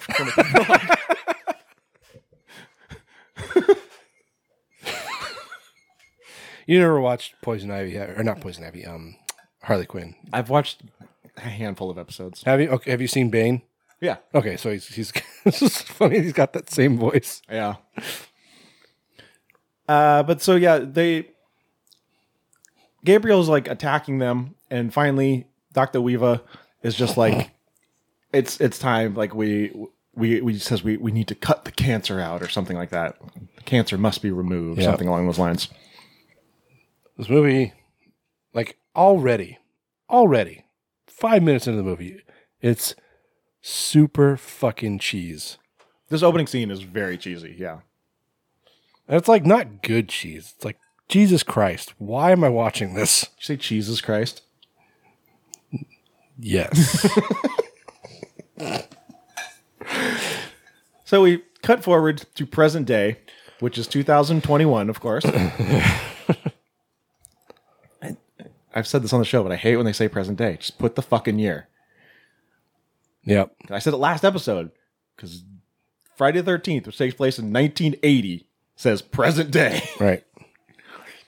But so we fast forward 27 years later, and we're introduced to Madison Lake Mitchell, who is she's a nurse of some kind, it appears. She's wearing scrubs. Yeah, that never says what her profession is. But yeah. I don't know if that was sexist of me to assume she's a nurse and not a doctor, but she's pregnant, and she lives with her husband, I guess? Yeah.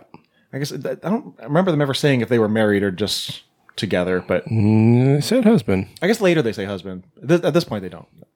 But they live in Seattle. Woo! But it's not Seattle. No part of this is Seattle except for the stock footage of the Space Needle. Yeah, and at one point they're driving up first. Yeah. Past the market. I was like, is that really the only scene in Seattle? Like, why there? Yeah. I don't know why this takes place in Seattle. There's no reason for it. No whatsoever. Like, they'll put it in Seattle if they filmed in Vancouver, but they didn't film in Vancouver. No, they filmed almost the entire thing in LA. Yeah. So why not is have it it take Seattle? place in LA? Like, yeah. But so she comes home to her husband, Maximum Derek. Derek? Very Derek. But he's watching UFC, so you immediately know he's a douchebag. Oh, yeah. And she's like trying to talk to him about being pregnant and having these, pains, and that's why she's home from work early, because she's having these pains and she can't take aspirin, so she's asking if there's any Tylenol, and he's not paying any attention because he's got the fight on way too loud. And so he's just a real turd. Yeah, it's like, what's he doing home in the middle of the day? Yeah. He's just being a real dick cheeseburger. But half a butt puppet. He gets mad at her and says, maybe you should stop getting pregnant. And she's just like, what the fuck? It's like, what? That's kind of what I was like, what I thought too. It's like, for a split second, I'm like, wait a minute, is this like her brother or something? It's like, is he not responsible for this? Right? And like, at this point, you're like, do they have other kids? Like, yeah. But you find out she's actually had 2 miscarriages already. And so they argue, and he like slams her head against the wall. Like, it puts a dent in the wall. That's how hard he pushes her against the wall. Yeah, it's not like drywall. It's like fucking plaster and lap. Yeah. But so, she goes out and sleeps on the couch. And that night, she hears something that wakes her up. And she finds Derek. Derek. I can't hear that name without thinking. I know. I love Jason Mantzoukas. He's so good. His head is like in a way that a head should not be. Yeah. And there's like bones sticking out of his neck, which is never a good sign. Because some shadow creature. Some shadow. Why can I not do a Bane? I don't know. Kermit the Frog here.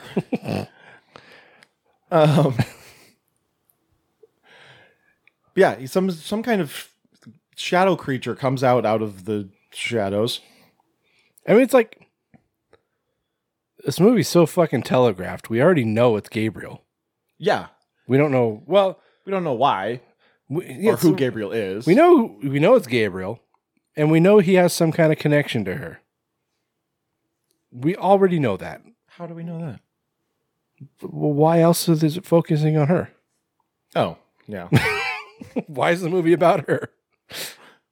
I thought you meant like within the realm of the movie we know that, but you mean as an audience we know that. Well, yeah. Yes. Yeah, so yeah, Gabriel and like attacks her, but she gets knocked unconscious. She doesn't, for whatever reason, Gabriel doesn't kill her. I mean, I guess we do find out later, but I guess that's a spoiler. I don't know. Yeah, she wakes up in the hospital, and her sister Sydney tells her that the baby didn't make it. So that's 3.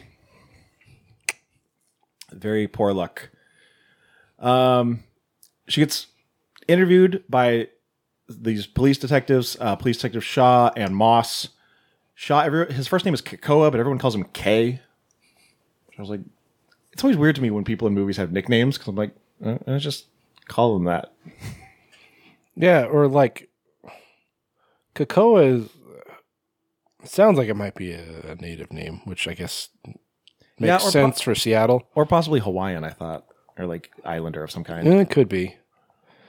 But like, I don't know. I guess they do call him that enough to warrant it. But yeah, if they call him like that once and then call him K for the rest of the movie, like his name is irrelevant. Yeah, like his name could be Kevin. Is it? Yeah. And this Moss, at first I thought it was Wanda Sykes. And I was like, what a random fucking casting. That would have greatly changed the tone of this entire movie. Yeah. But so Madison goes home, she heals up and she goes home and she tells Sydney that she is actually adopted. And the way that the movie portrays this is like it's this major reveal that like changes everything. And I'm just like, yeah, and so you're adopted. Like, great. A lot of people are adopted. Yeah, like Sydney has known you her entire life. It doesn't change anything. Right. Yeah, then we cut to this woman running a Seattle Underground tour, which I thought at first this might have been the actual Seattle Underground. It looks close. It did look kind of like it, yeah. Yeah. I've only been down there once, and it's been so long, like I can't remember. Yeah. Well enough, but it did. It definitely looks like it. It looked convincing enough. Yeah. Which I will say, for whatever reason that this is in Seattle, they did a good job of making things look like Seattle. Like the details were, there's one point where they talk about someone dying in their Washington Park home, and that's like an actual neighborhood in Seattle. And they did, like, one person is like, he was murdered in his apartment in the Silver Cup Apartments in Beacon Hill. There's no Silver Cup Apartments in Beacon Hill. And Beacon Hill doesn't look anything No, like that. no. Let me tell you, though, there's Silver Cup Studios, which is what that sign is, and that's in New York. I did like to when they showed the police station, it was on Kitsap and some other street, and I was like, oh, those are actual streets. Seattle. Those streets don't intersect with each other. But it's not hard to do. Just pull up a fucking map. It's true. Yeah. Pull up a map of where a Seattle police station is and use those streets. Yeah, Google Seattle police station. People will go, oh, that's the street it's on. That's not it, but that's the street it's on. Yeah, let's see. 8th and Pine. I think it is Pine. Yeah, I think that's where the police station is. Yeah. Use that. That's great. People in Seattle, everybody else won't know the difference, but people in Seattle will be like, hey, that's actually where it is. Yeah, like I said, they'll go, that's not it. No. It doesn't look anything like that, but yeah, it looked like the actual police station, which is not what police stations look like, maybe 60 years ago. Right. It looked like that. But it looked like some abandoned hospital or something. Or a hotel or something. Yeah. I also noticed they showed someone's driver's license at one point, and I was like, oh, that's pretty close to what a Washington driver's license looked like, except it has a generic mountain in the background instead of Rainier. It's like, I don't think Rainier is copyrighted. I don't think anybody owns the image of Rainier. Just put Rainier on there. Yeah, so anyways, where was I? Oh, the woman running the underground tour. She gets kidnapped by, we know it's Gabriel at this point. But they're still trying to make it seem like we don't. Mm-hmm. It's just a shadowy figure. Shaw and Moss discover that Madison was actually a patient of Weaver's. Weaver! Are you ready, Weaver? Madison starts having visions. She has visions of Dr. Fields being attacked. She has a vision of she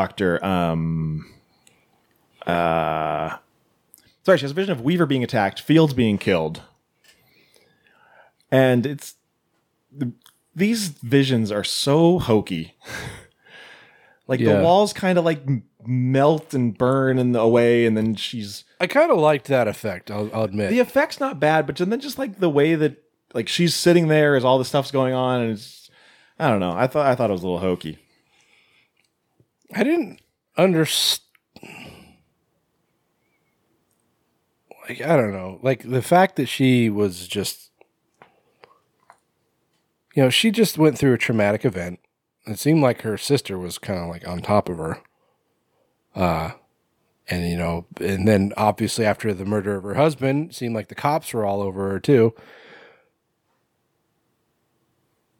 Well, yeah, because they realized the cops figured out that he was abusive, and so they're like, there's motive. Yeah. I don't know. And her sister's an actress? Yeah. Was there a reason? Did she need to be an actress? Like, no. Not relevant to the plot. Yeah. But I mean, I guess she had to be something. Yeah, I guess. It just seems like that's like such a prominent profession. Like, you know, if she was like a teacher or something, you wouldn't think twice about it. There was one part where they're trying to kind of get to the bottom of Madison's connection to Gabriel, and her sister's like, "Don't you guys like work with psychics or something?" Yeah. And what was the female? Shaw. No. Shaw. Moss. Shaw is K. Oh yeah. Moss says, "No, we don't." And she's like, I actually played a psychic on a police drama once, and so I think I know what I'm talking about." I thought that was kind of funny. Yeah.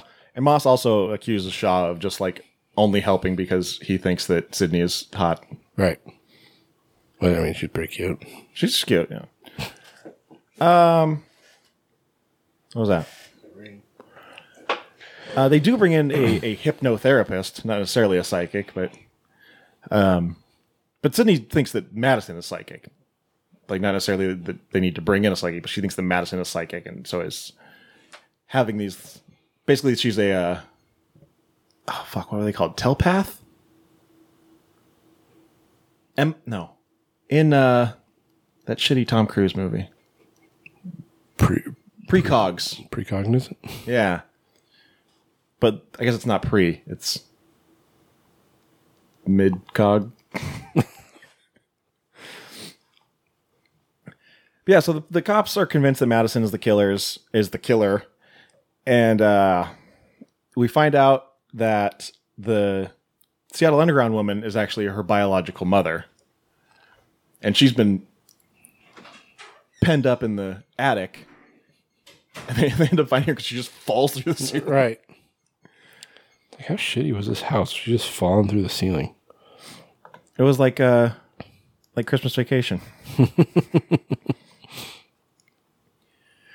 So do people know the thing about Gabriel? Is that a well-known thing? Or is that a spoiler? I mean, I knew. So it's probably a spoiler, but like, I think a lot of people know. Okay, well, if you don't know and you care, I guess spoiler alert. Gabriel was Madison's twin that she absorbed in utero, and he was attached to the back of her head. This is a real thing that happens. People usually they'll end up with just like a fatty mass of teeth and bone, but Gabriel is like has a face, kind of. It's kind of distorted and looks almost animalistic. Yeah, he kind of looks like Basket Case, and he's got like two little arms that stick out and legs too, doesn't he? I don't think he had legs. I think he just had arms. Okay, but they find out that he could actually control the brain. Like they basically shared a brain. And so there were points where Gabriel could take over the vision. And so he could basically make Madison see, like just put her in a fantasy world. And then he would be able to see and control what was being seen. And so what they did, this was the fucked up part. They like cut off as much as they could of Gabriel, and whatever was left, they just shoved inside Madison's skull and closed her up. That's not how it works. That's not how any of this works.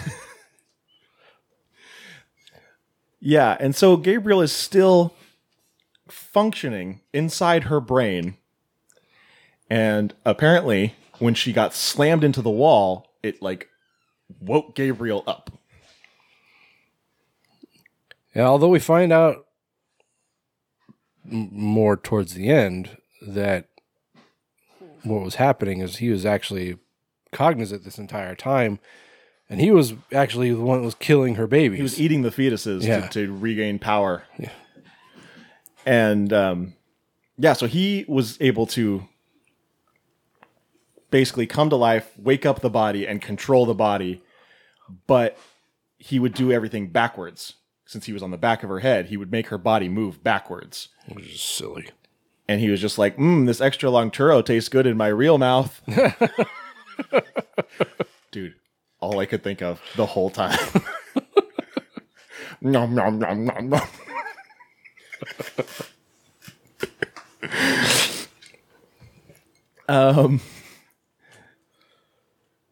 Yeah, and so like she talks about him being her imaginary friend for part of the movie, but that's quickly kind of debunked. But I feel like the marketing was all kind of built around that. Sorry, say that again? The marketing was all kind of built around this is her imaginary friend. But that gets debunked in the movie fairly quickly. Yeah, I mean, I guess. I honestly, I paid so little attention to the marketing. Like, the only reason I knew what was going on is because I heard people talking about it fucking ad nauseum. Yeah. But, like, it's called Malignant, so that kind of should give you some kind of clue. You're gonna know.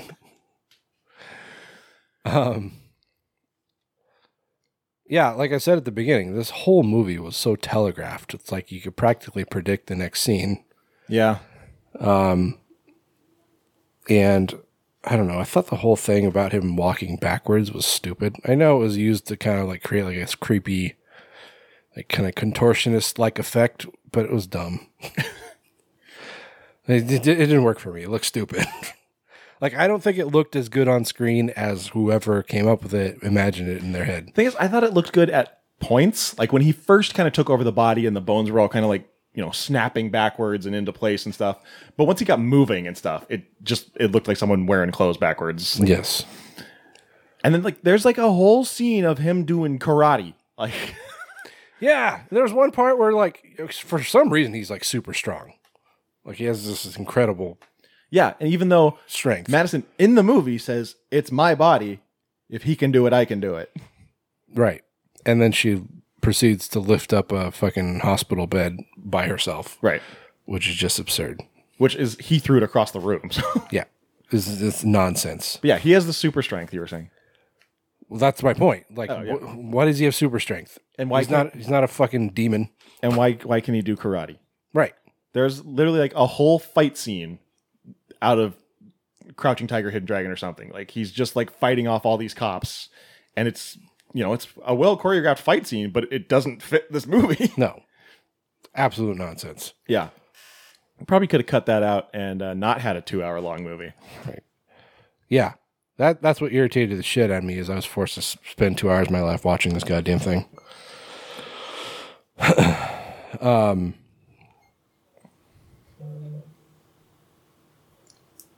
Yeah, like you said, Aaron said, you'll either love it or hate it. And like, honestly, I kind of nothing it. For a James Wan movie, I don't think I hated it.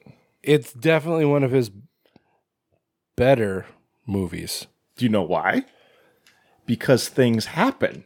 Yeah, and he doesn't rely entirely on jump scares. Yeah, most of his movies, nothing happens. And he gets a little creative at points. Like everyone I think has seen the scene where she is running through the house and it's all an aerial shot. Right. And it's just like a oneer of her running through the house. And that's a cool shot. Yeah. Well, like that dollhouse type thing. I don't know. That wasn't really doing it for me. Yeah, I thought it was cool. And I don't know. I was really trying to separate myself from my fucking just sheer hatred of James Wan. It was hard to do.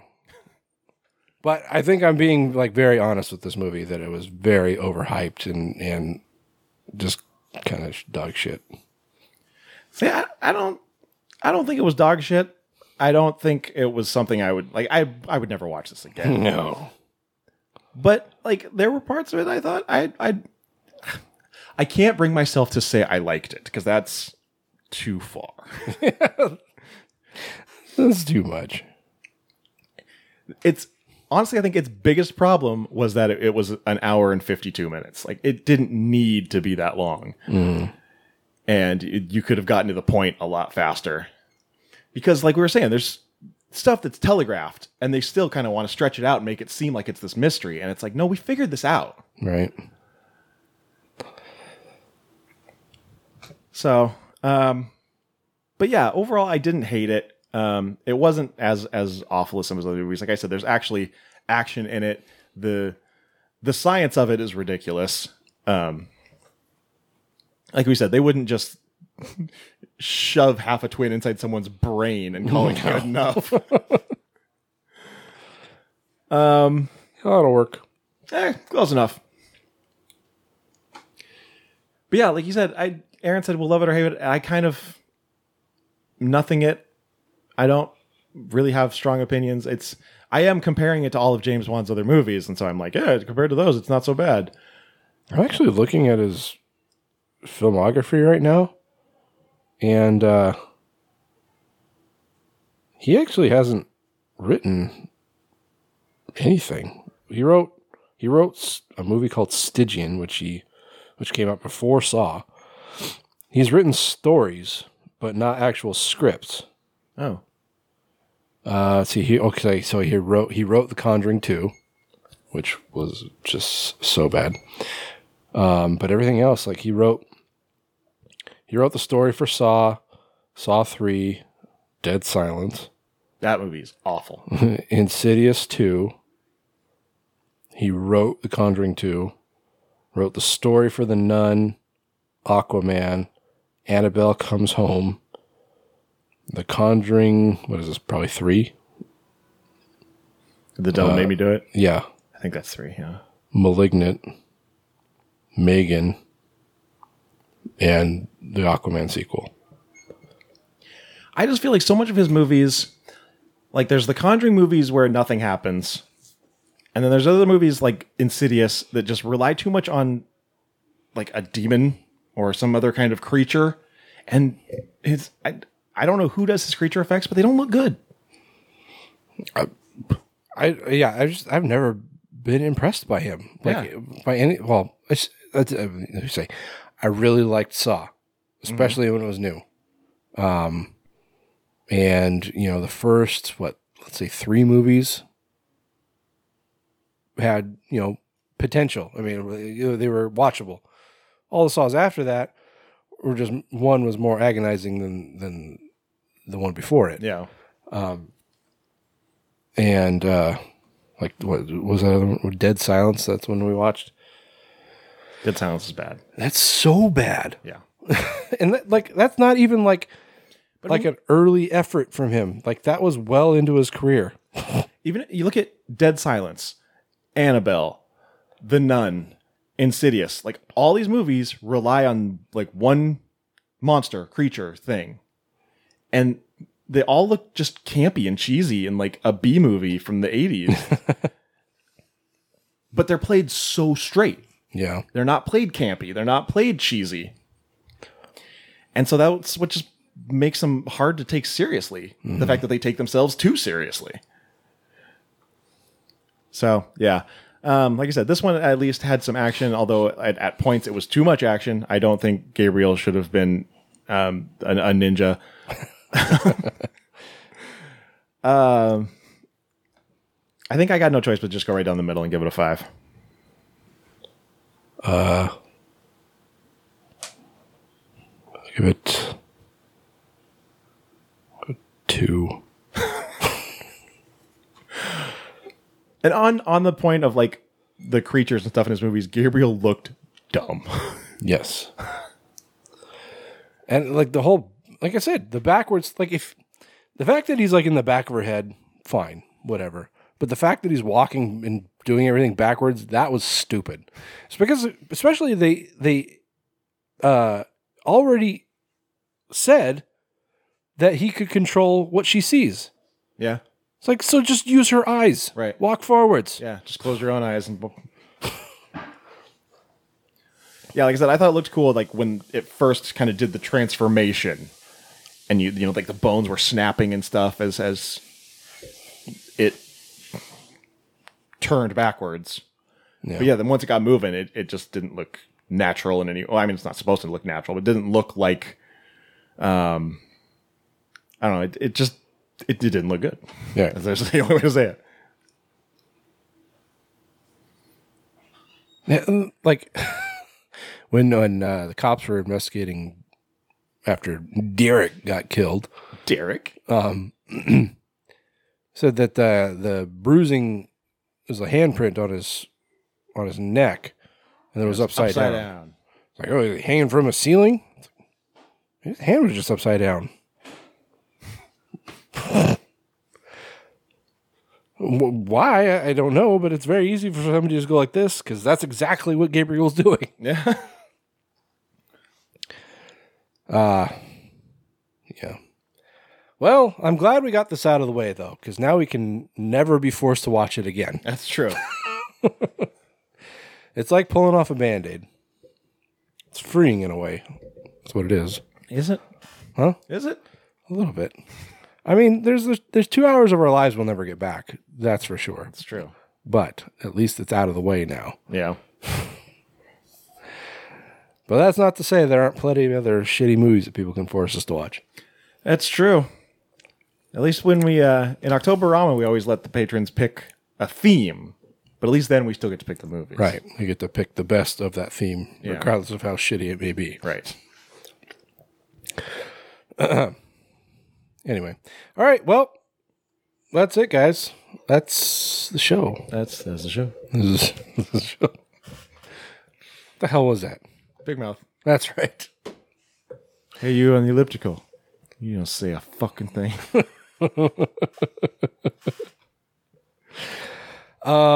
So yeah, hope you guys enjoyed it. Hope you enjoyed, like, you know, Aaron, I really hope you got what you were expecting, because there's no way you thought you would think, there's no way you could possibly have thought that we were going to think this was a good movie. Yeah, probably not. And Max, you know what you're doing. Max knew what he was doing. You asshole. He was like, oh, Papa Roach.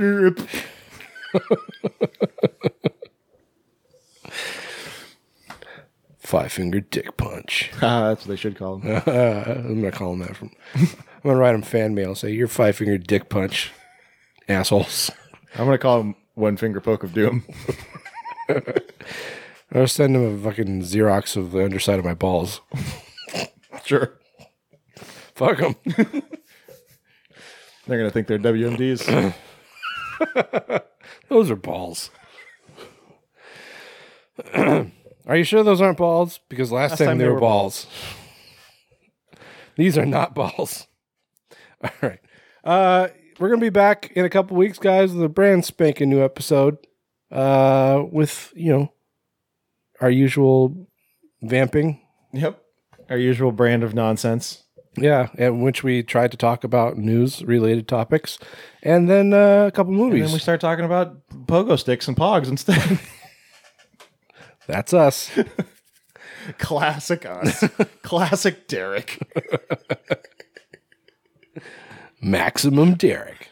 What are we going to be watching next episode, Taylor? We're going to be watching Natty Knox, starring Bill Moseley, Kane Hodder, and Robert Englund. Heard of them? Isn't Danielle Harris in it too? And also Danielle Harris is in it. Danielle Harris is in it. And it's directed by the director of Halloween 4. So, you know, that's a thing. There we go. And we're also going to be watching 1988's Cheerleader Camp for some reason. It'll be fun. It'll be fun. I'm sure it'll be fun. It'll be fun. Fun stuff. I actually haven't seen it. It sounded like something that would be up my alley, at least. I mean, it's got that great, like, Goosebumps-esque cover. Oh, yeah. Of, like, the skeleton girl with the pom-poms and the pom-poms. Yeah. Because skeletons have boobs. Skeletons have boobs, of course. Have you ever seen a skeleton with a shirt off? I didn't think so. My mom is a skeleton. I'm feeling too much. All right, guys. That's going to do it. We'll be back with you in a couple weeks. Until then, where can people find us, Taylor? They can find us at greatplotpodcast.com. as well as wherever you listen to your podcast. Make sure to rate, review, and subscribe. Give us 5 stars, and just put a little sum in the note. Doesn't matter what it is, but that does help more people find us. You can just put, my mommy's a skeleton, or tell us how many pogs you have in your collection and what your best slammer is. Do that. Rate on a scale of 1 to 10 how interested you would be in Grave Plot Podcast branded pogs. You can also follow us on social media. We are on Facebook, Instagram, and we are on Threads, folks. As Grave Plot Podcast in all those places. We're also on Twitter as Grave_plot. And of course, make sure you check out patreon.com/GravePlotPodcast. You can pick movies for our next Patreon Picks episode, as well as, like I said, we do a week of the Patreon theme where the Patrons get to select a monster or creature for us to talk about 2 movies from. Yep. And also GreatPlotFilmFest.com. Like I said, submissions will be opening August 1st. So if you are a filmmaker or know a filmmaker, get ready. Do it. Bring money. Yep. It's $5. Sorry. All right, guys. We will catch up with you next time. Till we speak again, I'm Skeletoni. I'm Taylor of Terror. This has been the Grave Plot Podcast, where we're all a little dead inside.